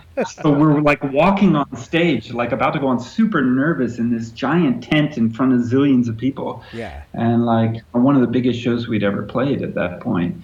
And I'm walking on stage and there's Danny DeVito. And I'm like, I walk on stage to play and I'm like, I have to walk back down. You know, I took the stage and then like left the stage because I had to go say hi. Yeah, how are you not? His most recent movie at the time was, is it Death to Smoochie? Which is Edward. Yeah, with Edward and Catherine Keener. Yeah. And it's about a musician, a children's musician, and I loved this movie, and I just had to tell him. Ed Norton was also actually, weirdly, a childhood friend of mine. We went to high school together. And so, you know, I had to tell him, like, oh, I know Ed Norton, and I really loved, you know, what you did with that movie. DeVito was the director. And, you know, I still think that's a really incredible movie. Yeah, Robin Williams is in it, Catherine Keener. There's a lot of... Exactly. A lot of great people in it. I have not seen that in years, but I think I actually used to have the VHS of that. I want the VHS. If I find it, I'll send it to you. But it's a good movie. Well, did you send me a player as well? I was going to say I don't own a VCR anymore. Exactly. I don't even have a screen to play it through. If I did have a VCR, I'll buy you one of those TVs that has the VCR attached to it. That's like in an RV and stuff like that. That's what Greg needs. Yeah. Just so you can watch Death to Smoochie on VHS. It'd be worth it. It would totally. You know what? Stranger things have happened. Let's put it that way. I think that mountain moves, like one of the main memories that I have of mountain moves, I mean, I have a lot of memories, but like we ended up we chose a font for the album cover where, you know, we found some cool font that we thought looked cool. Where the M... It kind of looks like mountains. Actually, it wasn't the M. It was the W, and we turned the W upside down for the M, where it looks like two mountains. Yeah. And that if you sing the melody of that M, it's like... And so that's the melody of Mountain Moves. And I never asked Satomi, was that on purpose? Because it's absolutely a perfect... Like if you were to draw that melody, she's drawing that M of Mountain Moves, and you know there's two M's for the, you know, and that there's many instances of that shape happening in the lyrics and the artwork and the melodies and the whatever, you know. There's even a weird noise at the end of maybe it's at the end of Mountain Moves. I can't remember what song it is, but John. Some like academic website that his partner, you know, who was still doing her PhD, you know, back from Deerhoof versus Evil days, in linguistics, and some weird website where you could go to where it was a picture of a cross section of a human head, and it showed like the tongue. And like, you know, the glottal stop and like the Adam's apple going up and down. And you could like with the mouse, like change the pitch and change the vowel sounds and the stuff to try and make human voice sounds. It was the most ridiculous. And John sat there for like 3 hours. We were trying to get him. He was trying to make it say the word Mountain Moves, and he just couldn't do it. And so what we did, we just recorded like hours of him trying to do this, and whatever noise that at the end of this song is his, you know, the closest he ever came to making this website say Mountain Moves by dragging the mouse around. That's kind of awesome, though. I mean, there's something to be said for. You know, a labor of love, which I can only be construed as such as that. Everything we do, you know, obviously, it's just for the heck of it, you know. Totally. That's awesome. Dang, what album did we do after Mountain Moves? So then that's Future Teenage Cave Artists which is okay. So yeah, we're up to last year. Yeah. This one weirdly we had already recorded totally remotely. It was a weird like premonition of lockdown. Oh yeah, because you recorded it before lockdown. We only met to record one song, which was Zazit, and that one we recorded actually, not even at the same time, but at least we were all present. The rest of it was like the most random. I mean, anybody could be playing any instrument on any of those songs, and it was completely patched together. Like, I recorded a bunch of drum beats, and I was just trying to brainstorm, beats. It wasn't meant to be the final thing. So yeah. The easiest way that I could think of to record them quickly on my laptop was in a photo booth. Just make videos in photo booth. So I just sending where all it these shows videos you like of the myself weird, like just the playing image different drum beats. where it looks like Andy Yeah, Warhol and then- pictures and stuff, like that photo booth you're talking about? No, not that photo booth. Oh, just okay. the program on the laptop where you could shoot videos, and it's just the laptop microphone. So a lot of the drums on the record is just the laptop microphone. And I would email the beats. I would email an MP3. I'd email like 5 beats to my bandmates as MP3s. Yeah. They would record some guitar part over it, make an MP3 mix of that, send that back. Then I'd add something else, or it was like this, and it was like piled up. It was MP3s of MP3s of MP3s. I mean, the fidelity was so destroyed by that point, except that sometimes then somebody would do a really nice overdub, or I'd record a drum beat, with all the microphones set up or something. Yeah. So, I was just telling a friend yesterday, actually. We were playing this bass that was used a lot on Future Teenage Cave Artists,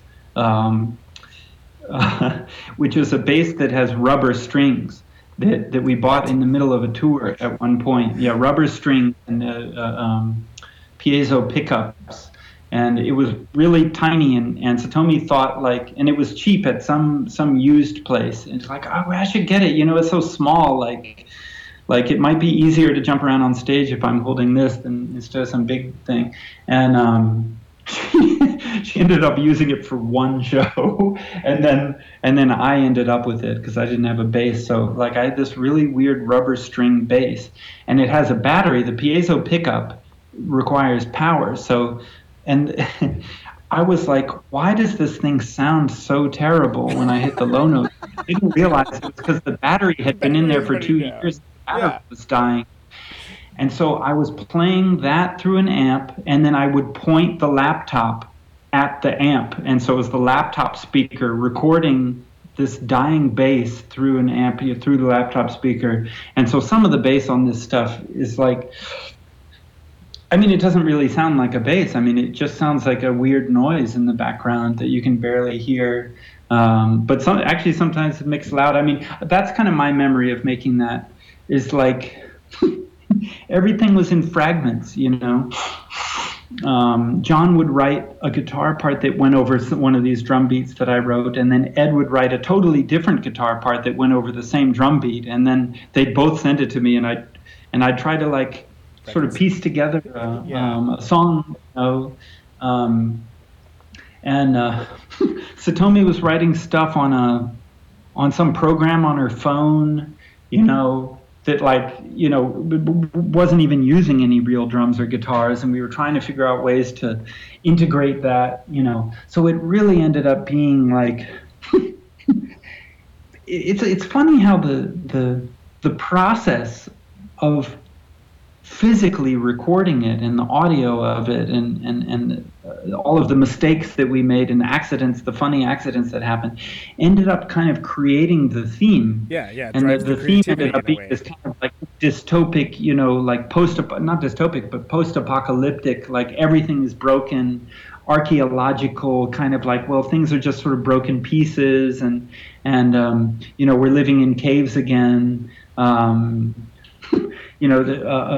society is broken down, the power grid is unstable if there is one. It's hard to find food, it's hard to find water, and that image of like this blazing hot sun, that the earth was just scorched at this point, in the somewhat near future, particularly if we don't of course, it's like, it was like trying to imagine what that might feel like, and that ended up being kind of what the record was about.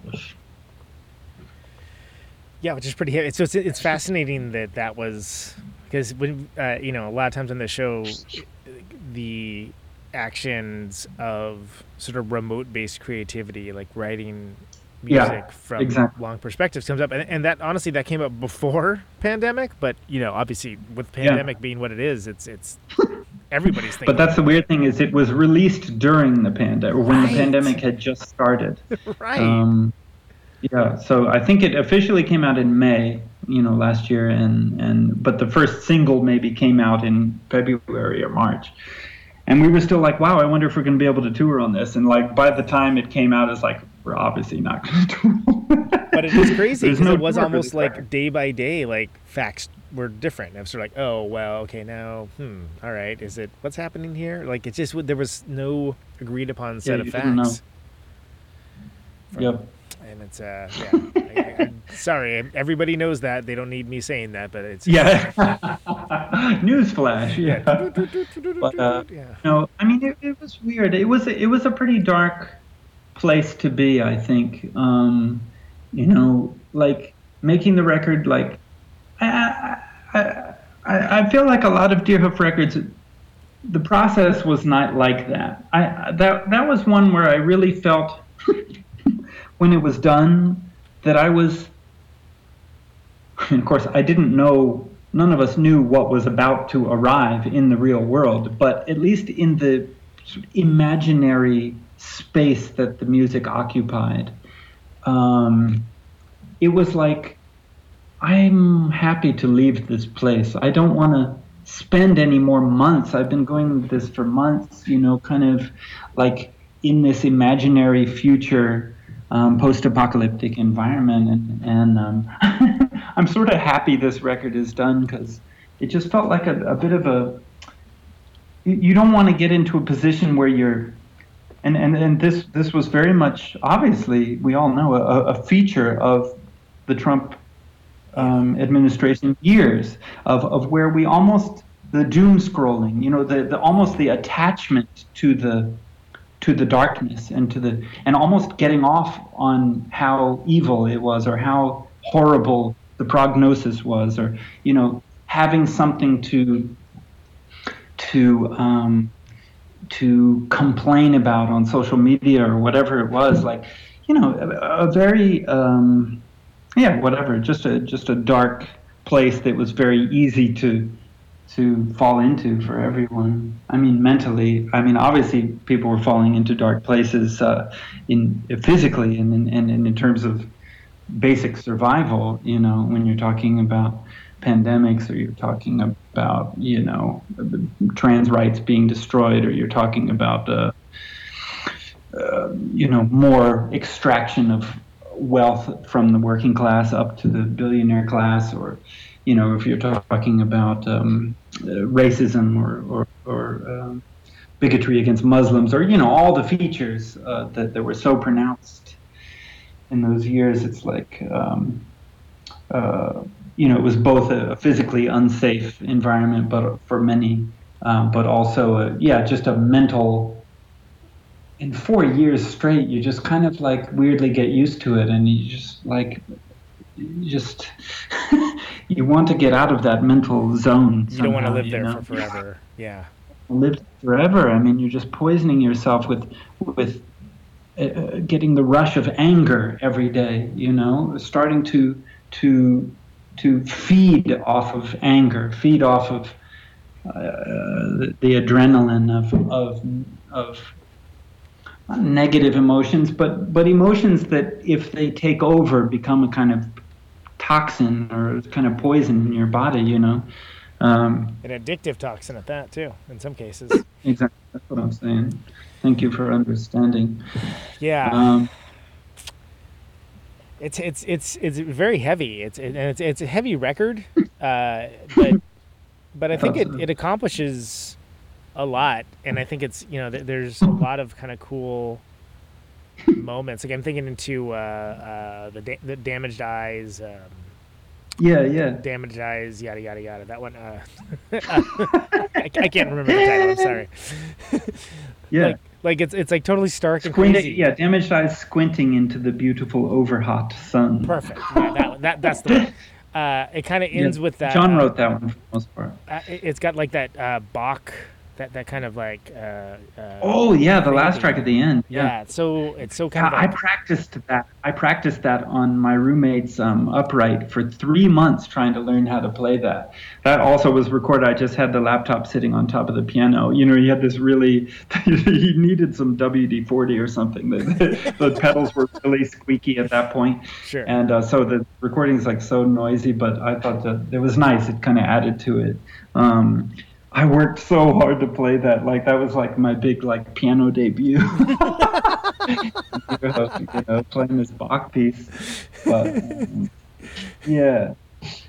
That's awesome. Well, I think it's a cool record. I mean, it's. Thank you. It was not our most enjoyable record to make. I'm sure not. Yeah. Because we were apart, and I think there was. I don't want to say that it was inevitable because it wasn't, and I consider it mostly my fault. But there, without a lot of conscious effort to resist it, there can be a dynamic that takes over in a group of people, particularly when they're not face to face, where some people might end up kind of putting in more, or end up controlling more. And I think that record was too heavily weighted on me. I played too many of the instruments, or I wrote too much of the music. I mean, it's still everybody, but I feel like I ended up being more.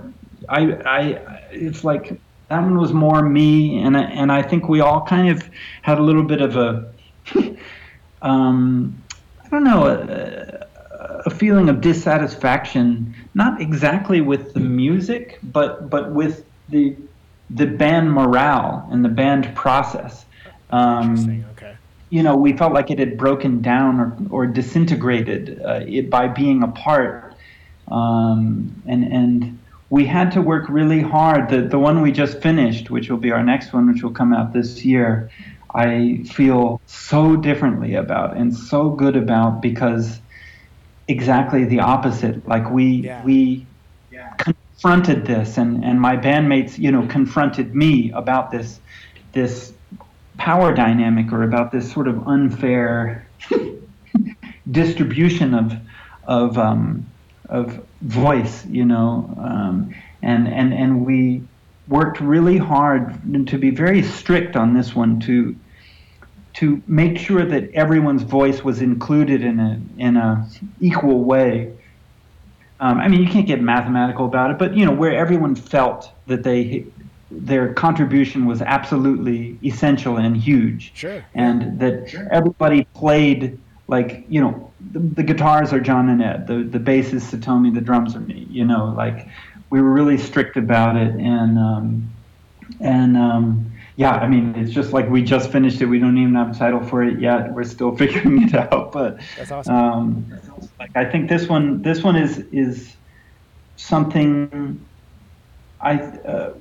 what we felt like we had to do after the Cave Artists, kind of. Because it's pretty heavy. I mean.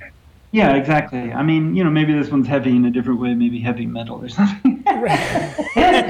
You'll see. Well, I wanted to ask you about Lovelore too, because I mean, was that like almost a reaction to that? This in between. Yeah, we did do we put up a free album, digital only, in the fall last year, where it's all covers. Yeah, it's like Gary Newman and like Rainbow Connection and like there's all kinds of stuff on there. And a lot of avant-garde classical covers. The time period that was covered was the 50s to the 90s. No, the 50s to the 80s. And it was we basically wrote, this gigantic medley of covers. I mean, just fragments Totally. of all these Yeah. different pieces in different styles for a festival, a kind of a new music festival, which was very weird and unexpected, for an indie rock band to be playing. It was like a classical, avant-garde classical festival. Why are we on this? Well, you guys have to do that. Don't go up there and play your regular set. So we spent months writing a piece that we would play once at this festival. I mean, we rehearsed this thing for, you can't imagine. It was like a lot of labor, and talk about a labor of love. I mean, we had so much fun doing it. And actually, that was our kind of first, collaborative emergence from this sort of cave artists, thing that had a bit of an unhappy, whiff to it. But you had Stockhausen and the Beach Boys sitting next to each other. Exactly. That was awesome. We were all contributing, suggesting, well, let's do this one, and let's try to learn a Derek Bailey improvisation note for note and treat it as though we're a composition and play it, and then do it with the Jetsons. And it was all this music that was about the space age and about progress and about how the future was going to be something so great. All these promises of that era of capitalism and exploration and manufacturing and we were solving society's problems, and hunger was going to be eradicated, and poverty and disease, and and technology was going to come to our aid, and we were going to be living in bubbles floating above the earth, and space stations, whatever. Kind of the Star Trek dream, and so for this festival, we had done so much work to do this piece, and we're literally a few days out from the final show, just rehearsing every day at some rented practice space in New York. The festival's in New York, and at some point we're guys, are we really just going to do this once and then throw it in the dumpster? I mean, it's a lot of work, yeah. And find a place where we could record this. We had one day off between the festival show that night. We had one day off, and then the next day we flew to Europe for a long tour. So that was going to be our one rest day. And so we're John, can you book us and John had a friend who had a tiny recording studio that happened to have an open day that day, the Rivington Studios in Manhattan. And so we went in there the next day, and we were so tired from all the rehearsal. Ed came in like a zombie, after the previous night's show, with the worst migraine he's ever had in his life. Sat right in front of the drums, totally bashing away. And he's got this horrible migraine. Recorded all of it, and then we went on tour, and we didn't have the files, for months, and we kind of forgot about it. And then suddenly John received the files one day, and we were so excited when we heard it again. And then we spent a long time mixing it, but we realized we couldn't do it as a real release on a record or anything because the copyright thing would be a nightmare. So we said, okay, we just put it up free, digital only, And so we were really, really. That one was so fun, Well, the way it all fit together. And I think that made us feel together again, and it was time to, to be a band again, and that's what set us in the right direction. Another thing about that one was that it was all live. It was 100% live. Yeah, that's crazy. I mean, even most of the vocals were done live, which was hard to mix because it was nothing but cymbals in the vocal mic, but totally live, no overdubs on that record. So I think that made us say, we really want to do that again for the next one. And although we did not meet at all, and I have not seen them, that's what we're simulating on this upcoming record. Is the sound of the four of us playing together. Yeah. Well, and that's the only other record I can think of that's even remotely like it is I don't know if you're a Residents fan at all, but the Third Reich and Roll, where they had the God, it's been so long I don't even remember what it sounds like. Yeah, I mean it's just and not even exactly, but just in the way of putting things together that you wouldn't imagine would be together. And totally, like a mashup. Yeah, exactly. It's like Yeah. it's like a mashup before there were mashups. Totally, Exactly. Which I think is a fantastic record, but it's like a heady listen. It's kind of because it's sort of and I adore the Residents, and I say that with all peace and love in my heart. But it is kind of like the one. Love Lords, it's pretty joyous sounding. Even the more kind of like non-joyous sounding music, maybe. Right. It's it was really fun to play. It was really interesting. It was such a nice surprise. I was like, oh, that's awesome. Like I would not have expected that, and especially because it kind of seemed to come at a time that you needed a nice surprise in life. Maybe. Totally. Thank you. So yeah. I didn't want to. Yeah. I didn't want to not talk about that. I wanted to. Yeah. Well, thank you. Thank you for bringing it up. I mean, thank you for everything. I can't believe your patience. This is great. This is if you add it together, it's like 6 hours. Of like just nonsense. Well, storytelling. No, it's not nonsense at all. I mean, like it's for some bands this doesn't work. I appreciate your interest. But I thank think you so much. Yeah. You guys are so thoughtful and have done so much stuff that I got. There's so much good feedback off the last episode. Well, you realize, of course, it's not going to be fair unless you now go through and do the same 3-episode series with Satomi and then with John, right? And then one with Rob, one with Chris, and one with Ed. Let's. It's just not going to. Fair as you do that. So. We're not. No, I look forward to listening to those. I was gonna say touring's probably not gonna be happening anytime soon, so I got the time. Yeah, we got lots of time on our hands to reminisce. I gotta go eat dinner. Yeah. I was just gonna say, Greg, thank you so much, man. This has been a blast. Thank you. I really appreciate it, Conan. It's great to chat, and I look forward to hearing it. Yeah, and let's let's. I'm excited to hear what you guys do next. This is right on. It's a good time. It's a good time. Okay, we'll have episode 4 when the time comes. Absolutely. Anytime. Open your mind, my friend. Thank you. All right, my brother. Take care. Good luck. Stay safe, and talk to you soon. All right, bye. Take care. There he goes. Mr. Greg Saunier. What a cool guy. That guy's awesome. Hope you guys enjoyed that. Oh, let's listen to some Deerhoof.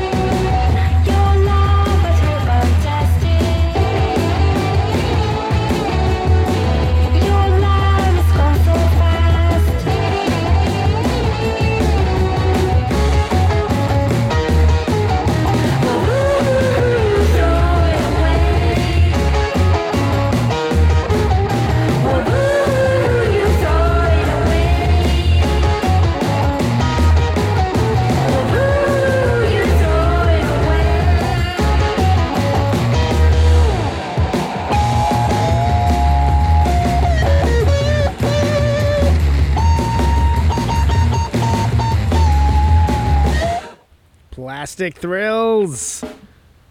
That's right. That was written for the TV show Vinyl by Martin Scorsese, which would have been pretty freaking awesome and cool. Before that, We Do Parties off of the excellent record.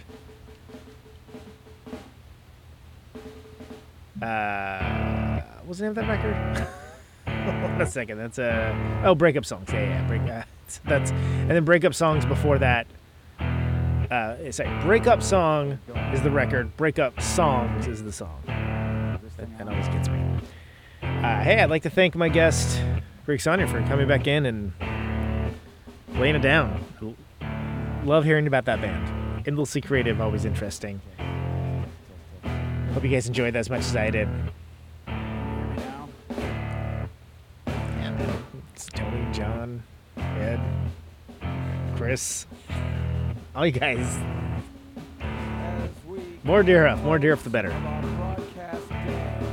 Name of the show is Conan Neutron's Protonic Reversal. Thank you very much for listening to it.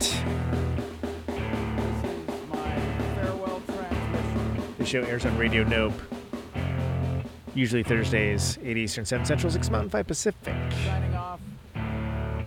Mr. and Mrs. America, all the ships at sea.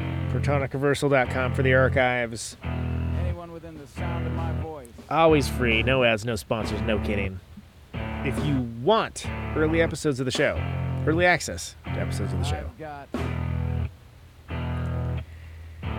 50,000 watts of power. $1 a month, patreon.com/Protonic Reversal will help make that happen, and you help support the show. Ionize the air. Sharing the episodes around, reviews, all that stuff.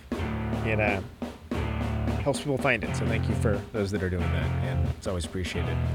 Thanks for listening. This microphone turns sound into electricity.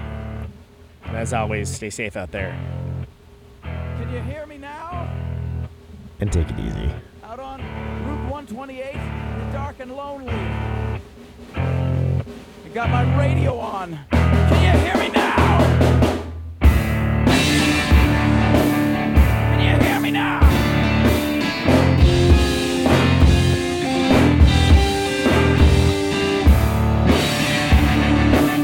Can you hear me now?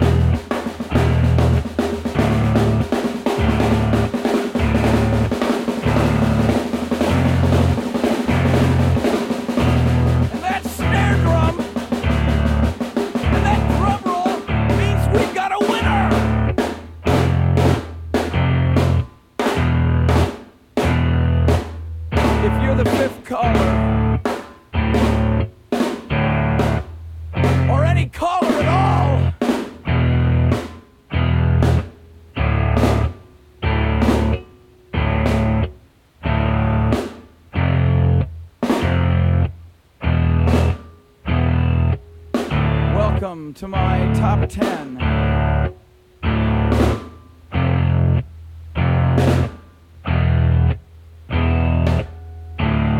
I'd like to thank our sponsor. But we haven't got a sponsor. Not if you were the last man on Earth. She was prepared to prove it. This one goes out to a special girl.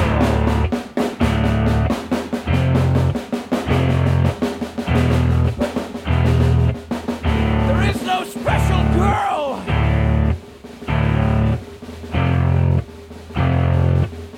It's the end of radio. The last announcer plays the last record. The last what? Leaves the transmitter. Circles the globe and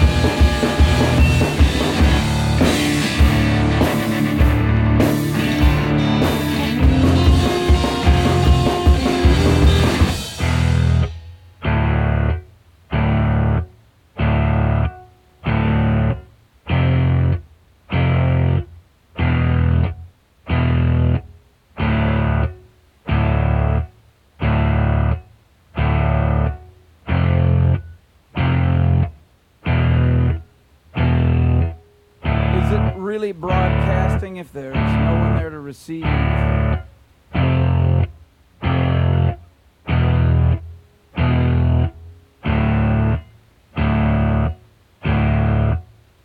the end of radio. As we come to the close of our broadcast day,